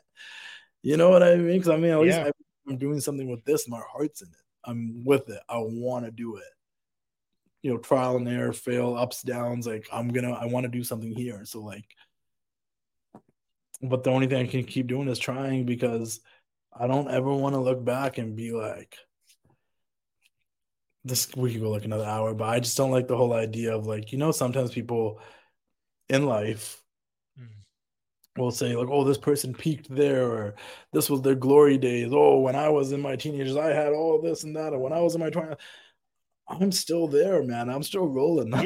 Yeah. Like I love my life as a teenager, but what I'm doing now is better than. I love my life in my early 20s. What I'm doing now is better than too. Like it just keeps getting better, like in my mind, for me personally, and that's what matters. I don't really care. I care about what the people I care about think about me sometimes, but I don't really care what other people think about me. I'm doing it for me. You gotta do things for yourself. Happiness, mental health, that's all real. Yeah. Exactly. Like, life's not all butterflies and rainbows. You're gonna be depressed and sad and mad and all those things at times, but for the most part, I'm enjoying it. I'm enjoying the ride. Yeah. I'm doing what I want to do and the way I want to do it, and rolling with punches. Why would you cap your like whatever your highs are? Like look at to bring it back to wrestling, look at Ric Flair. He's still right. I mean, he's even like bigger than he was as a wrestler. Like he's, mainstream. That man became a mainstream pop culture icon. Yeah. How crazy is that? In his 60s and 70s. Yeah. That's insane. Like that's like there's no cap on like greatness, if you want to call it that. Like there's no cap on like as long as you're alive, you should be doing what you're doing. Like and you never that's know how it should be. You never know who you're influencing. You never know whose life you're making an impact on. You never know what you might say to someone that you think you're just spitting out rubbish and rambling, but it actually affects someone, you know what I mean? Like, no, you never know, because it's happened to me. I've been on the other side where someone said something to me and it just stuck to me, and they would just probably think of something to say because they had to, or like, I'm just talking away on this podcast saying a whole bunch of stuff, and maybe it's gonna connect to somebody, because like there's always those times where I'm like you could be just out in the street, or in a store, like waiting in line, and a random person, that's happened to me a lot, will say something to me. Like I don't know the person, I have no clue what where they came from, what they're going through. They just someone in line, and they'll like you'll be waiting in line. They'll just turn and say like some type of like profound like thing, and then they'll pay for the stuff and walk off. I'm like, and I always take it in. I'm like, was that a message from somewhere? Is that should I take that message and do something with it? Like that's how I always take it anyway. So it doesn't matter if you think you're rambling, or something's gonna stick to somebody. Someone's gonna take whatever you say and it's gonna resonate. You just gotta like in just life generally, just try to be a good person. It's it's hard to be that every day. I'm not a morning person. I'm grumpy as hell until I get a coffee, need some food. I'm telling you, like but for the most part, like you gotta just try your best to be a good person, and like it's just, and like to your point, like I could be having a really shitty day and someone can like smile and make a joke somewhere to me, like whether it's like my Starbucks coffee barista or something. Yeah. Flip my entire mood over. I mean, I'm like, you idiot. Random. Yeah. And like, that was actually pretty funny. Or they'll compliment me about something, or they'll bring something up, and it's like you never like there's so much power that we hold with our words and our actions to even strangers that we don't know. Yeah. And I think that's why, I mean, you just gotta. I had this lady that used to come to the bank all the time. Right? She used to come to the bank all the time. and she got really sick. She had terminal cancer, and she came straight from the hospital. And I was her teller because I was still a teller then before I got my own office and stuff. And I just happened to get her. I just happened to be the teller to get her. So she comes up to my counter's place, and she just happened to come back from the hospital. She tells me that she got terminal cancer. Like, who am I? Jeez. I'm like, oh, and we're just talking, and she's like, I don't know, I might go to Mexico to do this treatment. They won't do it here; it costs too much. And I was like, I don't know, like, I was like, no, I'm wishing you the best. And I was like, maybe you should just do it. You know what I mean? Like, honestly, like, what do you mean by like terminal? Like, you're gonna die? And she's like, yeah, like, the old lady. And then she comes back like a year later, and she's here, and she's like, no, thank you for being supportive. Like, your mom was supportive, but and I'm good. And I'm like, that's crazy.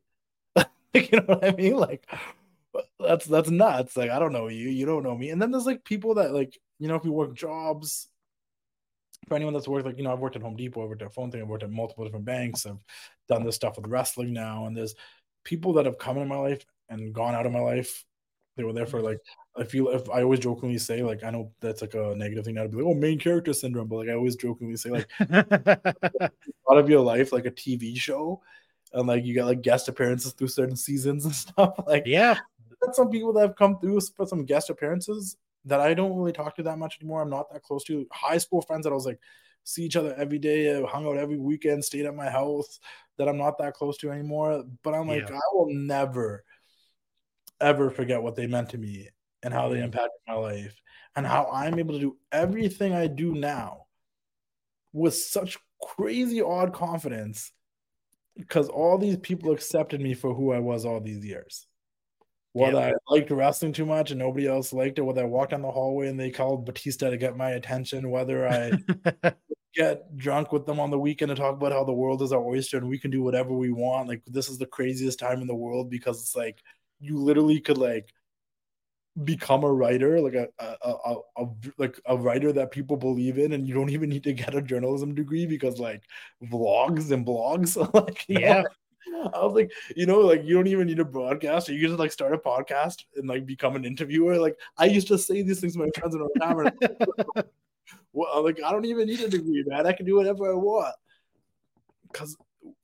And everyone just put up with my BS, and here I am, running with my BS, doing a bunch of crazy stuff. That's insane. And I just kind of, man, I kind of pretty much like answered all the questions that I actually sent to you, but one of the ones that I'm not sure if you answered it, you probably didn't.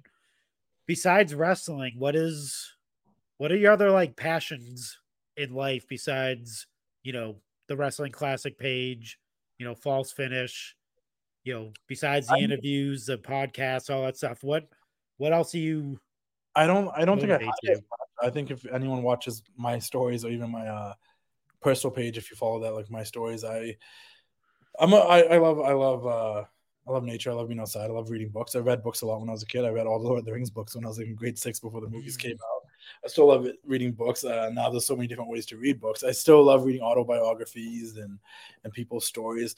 I'll tell you, if I was to put everything, like what I'm really passionate about generally, into like one word, is I think I really just love a good story. Because I realize like everything that I really like involves there being like a good, like I love movies, I love TV shows. I'm like, if I didn't have the wrestling classic, I probably have the music classic because I love all from classic rock to hip hop, rap to Punjabi music to Bollywood music to classical music to like country music to like I have a playlist for everything and pop. Like, I love music, and I think a lot of songs tell great stories. Or you can take any song and you can implement it into your own story, the soundtrack. Life. And sometimes I'll listen to a song and be like, oh, this would fit perfect in a TV show in this scene, or a movie in this scene. Or I'll listen to a song and be like, oh man, this would be the greatest song for like a wrestling video package. Or I love the idea of like telling a story and something that's involving a story and getting sucked into like characters and stories. And I think that's why I love wrestling so much. That's why I love music so much.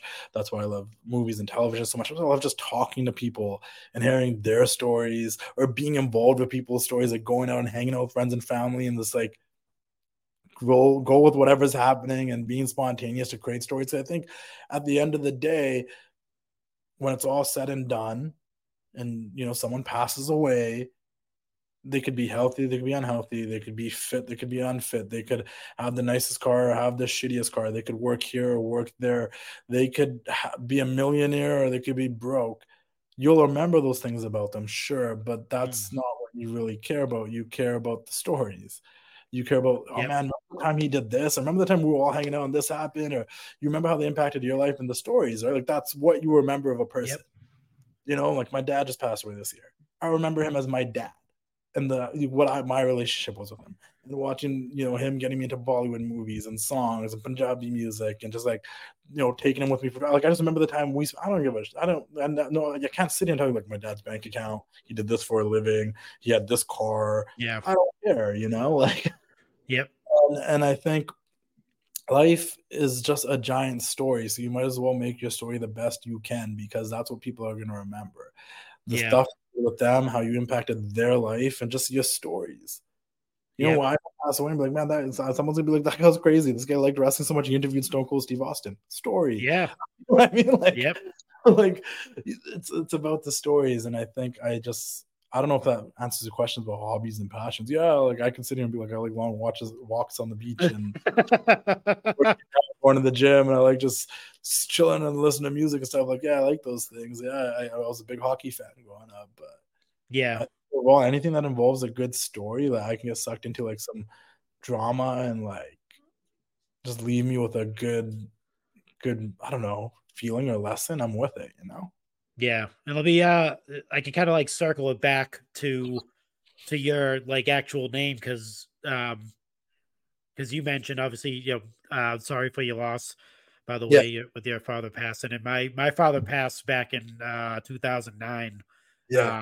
And he was he was my wrestling friend, him and my uncle as well, like, but he's from the South, so I grew up watching, they would get tapes of like Mid-South wrestling, so I was more familiar with the Von Erichs, Butch, JYD, Dusty, all that stuff before getting into the East Coast wrestling, obviously WWF. So I went backwards. Territories. You were with the territories. Yeah, I was a territory guy because my father is from born in Mississippi by way of Arkansas. Yeah, but his favorite wrestler back then was Junkyard Dog, JYD, who would you can argue it, you could say whatever you want, but back then, his popularity at the time would rival or could rival Hulk Hogan at the time. The biggest star in Mid-South. You're right. Yeah, and him being that whole story about him getting blinded by Michael P.S. Hayes and the people. Yeah, the fans trying to kill. Wear the sunglasses and everything. Fans trying to kill Michael P.S. Hayes and everything. I'll tell you one more story after we're done. He so like him, growing up on that, and like I said, him rivaling that popularity, and my father like really, that was his favorite wrestler at the time. The Wrestling Classic, the person that won the Wrestling Classic tournament was Junkyard Dog.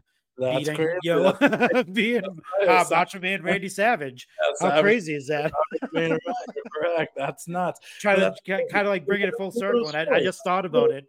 That's a cool little story. Like I enjoyed that. Like I enjoy things like that. I genuinely enjoy someone like give me coincidences or a story. Like I'm gonna give you one last story. And we should probably wrap this up because it's like 2 hours long. We're going crazy. Jeez.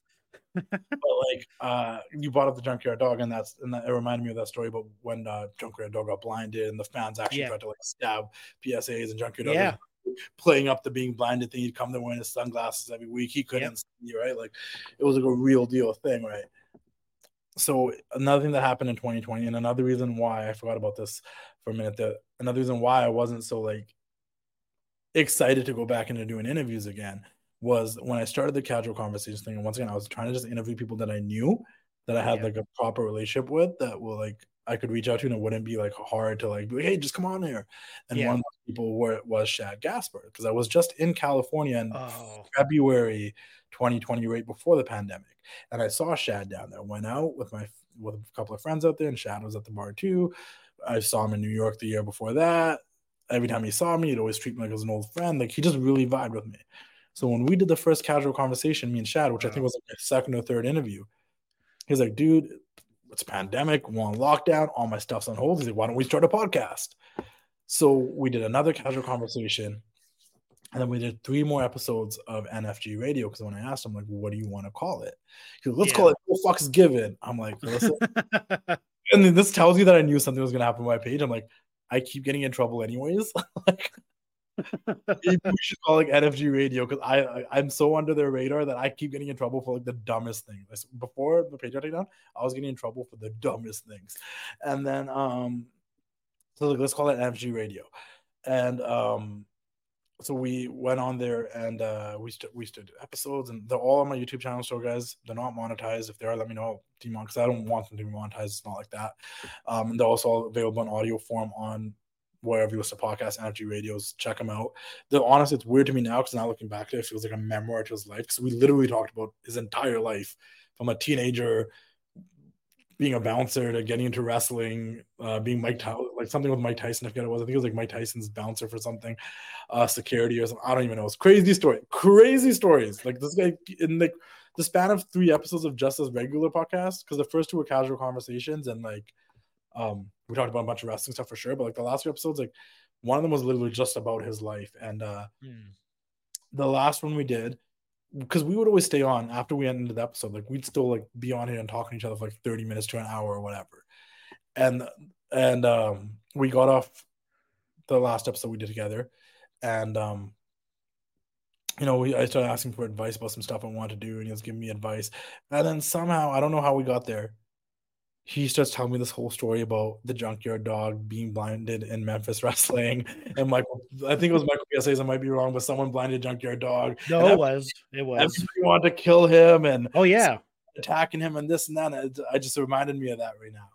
So I was like, that was one of the last conversations I had with Shad. Was we talked about a whole bunch of stuff, but one of the last things we talked about was this whole Junkyard Dog angle. And he was so excited telling me about it, because he's still such a wrestling fan. He's like, that was the coolest thing. Like, you don't even know. Like, everybody thought it was real. And I and then that he went out swimming that day, and then the next day was missing, and then et cetera. But I think one of the things that also gave me a lot of confidence was Shad being like, when I said, let's start this, okay, do you want me to start your YouTube channel? He's like, no, put it on yours. Do you want me to start your Instagram? No, let's promote through yours and mine. Wow. And he's like, I want to do this for you. He's like, you're like, there's a lot of people that do stuff, but he's like, you're really knowledgeable. Plus, you're also really respectful and professional and positive about the stuff. And he's like, I want to do something for you, so you pop off. And I'll never forget that. And unfortunately, he passed away, and it sucks. And but what do I remember now? Right? It's a story. He's starting a podcast with, this guy was in Crime Time. He was on WWE television. He did all these amazing angles. He was in movies. I don't remember any of that. That's cool. Great. I remember him being a friend for me that tried to do something for me for no good reason other than like he wanted to see me succeed because he believed in me. That's what I remember about Shad Gaspard. That's the story I remember. I remember the story about him telling me about the Junkyard Dog. That's what I remember about Shad Gaspard. And that goes back to what I was trying to say, is that you can do all these amazing things and you can be all these amazing things. And that's great. I've been the wrestling classic to you for all these years, right? Yep. You'll probably remember me and you having this conversation more than anything else I ever did before. Yep. You know what I mean? Yeah. Like, and I think that's what people don't understand. Like, everyone has the power to make an impact on someone. Me going to that WrestleMania hotel and Dakota Kai getting like happy to see me, that meant a lot to me. Natalia telling me to come back the next day because she didn't get the chance to talk to me and she really wanted to meet me. That meant a lot. Me meeting Kathy Kelly and her stopping me like, no, I appreciate you. Like, we really appreciate what you do. That meant a lot. Me walking in there and Rosenberg and Ryan Satin and all these people that are doing all these cool things that I look up to. Yep. Remembering me on site without me even saying, hey, it's me. They're like, yo, Josh Wrestling Classic, what's up? I'm like, oh, I'm still that person. They know who I am. That means something to me. That's what I remember. More than anything they do for their careers or whatever. I remember the way they made me feel, because technically we're all a little selfish, and that's just the truth of the matter. So yeah, no, it's true. Good stories, leave people with good stories, leave an impact on people, be a good person. People don't forget it. You think they will, but they won't. Trust me. Like, You never, dude. There was another point where I felt like, man, I have no direction. I don't know where I'm going with this stuff. And I was sitting exactly where I'm sitting right now. And I was just chilling, watching Dynamite. And MJF was like, I was on this page called the Wrestling Classic. Oh, man, I remember I watched that. That was amazing. What? I was like, did he just, because I didn't, like, he said shout out incoming. I didn't know he meant like on TV. Yeah, he said it. I remember seeing it. I was like, holy shit, he just mentioned the Wrestling Classic on in his promo. And then there was a handful of like WWE wrestlers that hit me up. I was like, dude, if we weren't so scripted, we'd shout you out all the time. And like just all those little comments and all those little things. And someone, will get some people like they might make fun of me like being very still getting excited about like someone give me a shout out of recognizing me. Like, why do you get excited? That's so marky. Like, no, because it means a lot. And I want to remember what happens. I don't ever want to forget someone like giving me attention when they don't have to. Like it means that's what it's about. It's not about me like chasing cloud. I want to show people. It's me wanting to be like, man, like, you don't have to. Like, that's really nice to do that because there's no expectation. Like, I shouldn't be important to you, but you make me feel important, and I need people to know that you're cool enough to do that. Yeah, you didn't call him and say, "Hey, put me in your promo." Oh, I didn't, man. I literally messaged like a week before that, saying something a little sentimental, like I said some crap, like not crap. That's just me trying to downplay it, but I said some stuff like, I was like, listen, I don't care how famous or popular you are, man. I always got love for you. I'm like, you're still the Max I remember from the beginning, and he's like, thanks, man. Shout out incoming. I don't know what that meant. Like, I didn't know what he meant. Now you know. I have no idea what he meant from that. I was like, on national TV. Then he gave me a shout out on a story about some clip I posted from an interview I did with him years ago in like 2017. I was like, oh, maybe that was a shout out. He gave me a shout out in the story, whatever. I don't think it was gonna happen. But as he was telling the story in that promo, like he's telling the story, like, oh, I got bullied, I went to school, football degree, I didn't want to be there. I was like, oh, this is a true story because I know his story. That is a true story. If anyone that didn't know or was questioning it, like a lot of the promos where MJF gets serious and talks about his life, like 95% true. Like they're not like he might like exaggerate certain things and like spice it up a little bit here and there, but like they're not even like that. That promo was like 99% true. Like I don't know if like there's some things I don't know for sure, like about like the younger like getting bullied and getting nickels thrown at them. I don't know if that exactly happened. Yeah.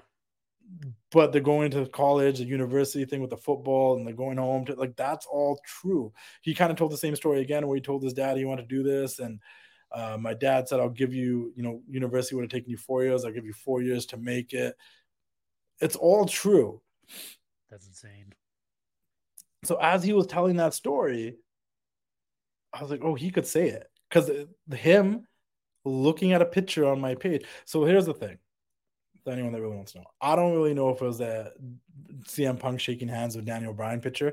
He did like that on my page. He did comment on it, but once again, he was a follower of the page and liked and commented on a lot of things. Yeah. My knowledge, my memory of it was a Roddy Piper promo I posted that he saw on my page.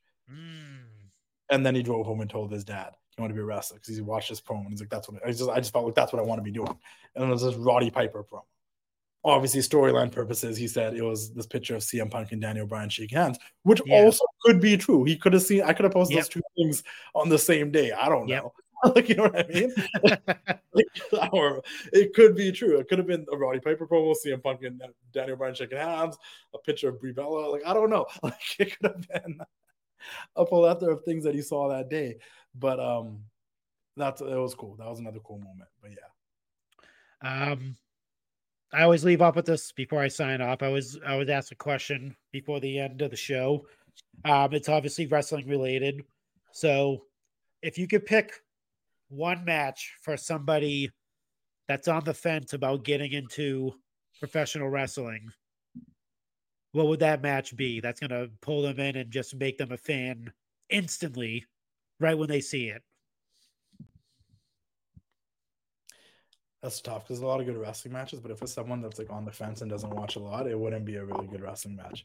People think that's when I answer that, they're like, why? Because I'm like, nobody cares about a really good wrestling match if you're not a wrestler. Yeah. I'm not going to put on Kenny Omega and Okada for someone that doesn't. Oh, no. They got to be like, what the hell is this shit? Think that's super cool because you like this. A regular person, they'll be like, why am I watching this fake fight so hard? And so I mean, I off the top of my head, I'm like Undertaker, Mankind, Hell in a Cell, TLC, WrestleMania X7. One that I actually love showing people. Here's a hidden gem one because those are very common, right? Those two I just named are very common. And I mean, when I say like I wouldn't even show someone that's on the fence about wrestling, Shawn Michaels, Undertaker from WrestleMania 25, because that's still like I feel like you need to be a wrestling fan to appreciate that match. Yeah, right? I think so. Yeah. So I'm thinking like one match I actually love showing people that is like so over the top and silly and crazy, but like a lot of like memorable people are in it, like people they saw like throughout their life or like seen generally. Is there's a match on one of the early SmackDowns in September. Okay. And it's a Buried Alive match. And it's The Rock and Mankind versus The Undertaker and The Big Show. And I love showing this match to people because I'm like, just keep watching it. The longer you watch it, the more crazy it gets. There's that whole bump where like the Big Show throws the Mankind from the stage and he bounces into the like the thing. And that enough is like people are like, what's going on? Then these guys like hitting each other with shovels, like for real. Triple H gets involved, China gets involved, Kane gets involved. And then to top it off, when it's all said and done, an ambulance comes out to take, like, I think it was the Big Show into the ambulance. And then Triple H is trying to, like, load the Big Show into the ambulance or something.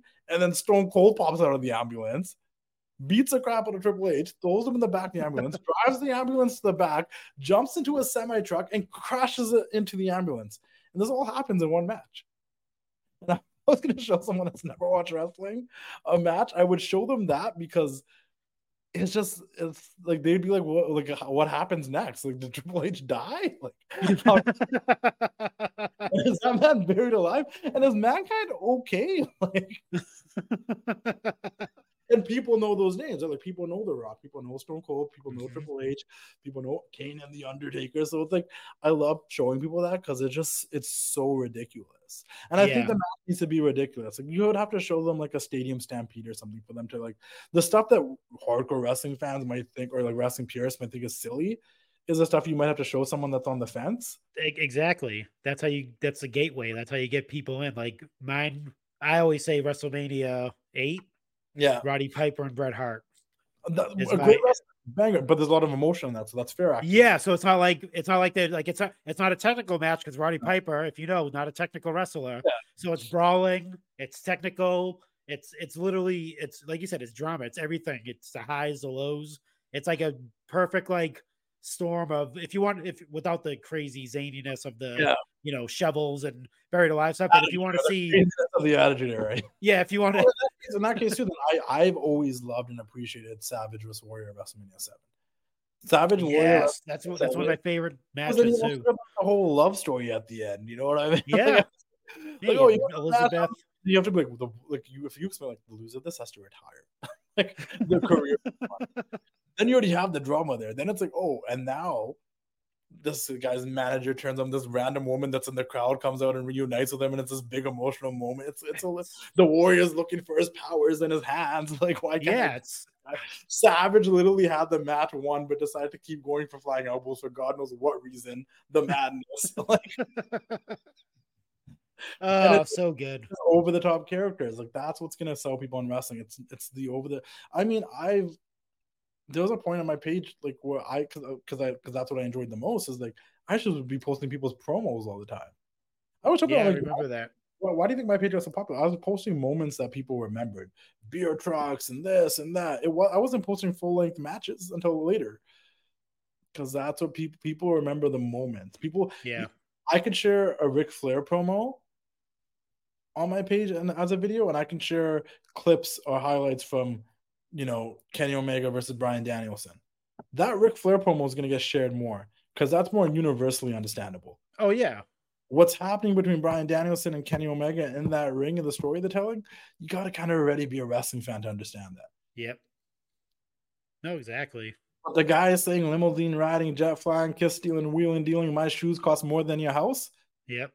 Anyone's going to find that funny. It's getting hard to keep these gators down. That's shit's universal. Relate to that. That shit's universal. The man's dropping elbows on his jacket, losing his mind. That's entertaining. Why does Macho Man sound the way? Where does he keep getting these cream packets from? I know, right? the cream rises to the top. Like, he kept pulling them out. Where is he pulling? Yeah, where the hell? He's a magician. Yeah, Macho the magician. That's more universal than a good wrestling match. And I think if I was to like give advice for the wrestling industry right now, is give things that are more universal than just giving stuff that's catering to the fans that you're going to have regardless of the fact. Yep, exactly. I'm not the biggest fan of Orange Cassidy's title reign, but I understand why the character is very popular. Yeah. Because it's universal. Cassidy. Anyone might watch Orange Cassidy and be like, what is this? And I might want to see more. You know? He's interesting. Yeah. And that's all that matters. He has a gimmick that pulls you in. Oh, man. This is great. Thank you for the I mean 2 parts or something. This is I might not. It's gonna be like a Joe Rogan-esque. You have to sit here and listen to the whole 2 hours and 19 minutes. But no, man. This is getting to 4 hours here. I know, right? This is amazing. I could talk forever. If you didn't know by now, I could just keep on going on and on. But I thank you for having me. Thank you for trying to make me feel special and like I was important to be on here. Now you are special. If you go for me, it's like an upswing. You keep getting more analysis, you know. That's the plan. Where do you live? Where do you live? I live in Massachusetts. I'm telling you, bro. Just go to if there's ever a wrestling convention there, go take a microphone. You'll get a bunch of no's. You get their promoters being like, "F no," you got to pay them. But you'll get one guy that will say yes, like a Godfather, and then you get that interview. You know, I could have. I actually went to one recently, about a month ago, and it was Chaotic Wrestling. It's a local wrestling organization around here. I could have gotten an interview, but it was at a brewery. Everyone was drunk. I was drunk. I've been like I said, man. There's no way I was going to conduct an interview. You know, you drunk.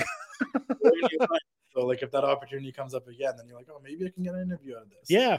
It's just a little of those things. Once again, it was me showing up and just meeting people to make network connections. And it was just, you know, keeping them and just asking, man. I learned at some point you just got to ask. And sometimes someone will say yes. Sometimes they'll say yes and never happen. And sometimes they'll say yes and, you know, make it happen. Sometimes they'll say yes and they'll wait till they have something happening in their life to come back to you and be like, hey, do you want to do it now? And I'm like, oh, you just had nothing going on, so you didn't want to do it. I get it. But one thing I learned in retail is an offer rate.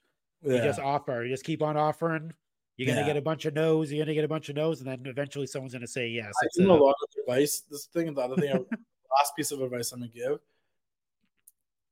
and this one I'll say solo without saying everything else again, is just like one of the other things that I learned I learned a while ago, but it's a very very important thing, right? Like I talk about, like I think everyone has an ego, and sometimes we got our egos hurt and whatnot. But I learned to not take things personally.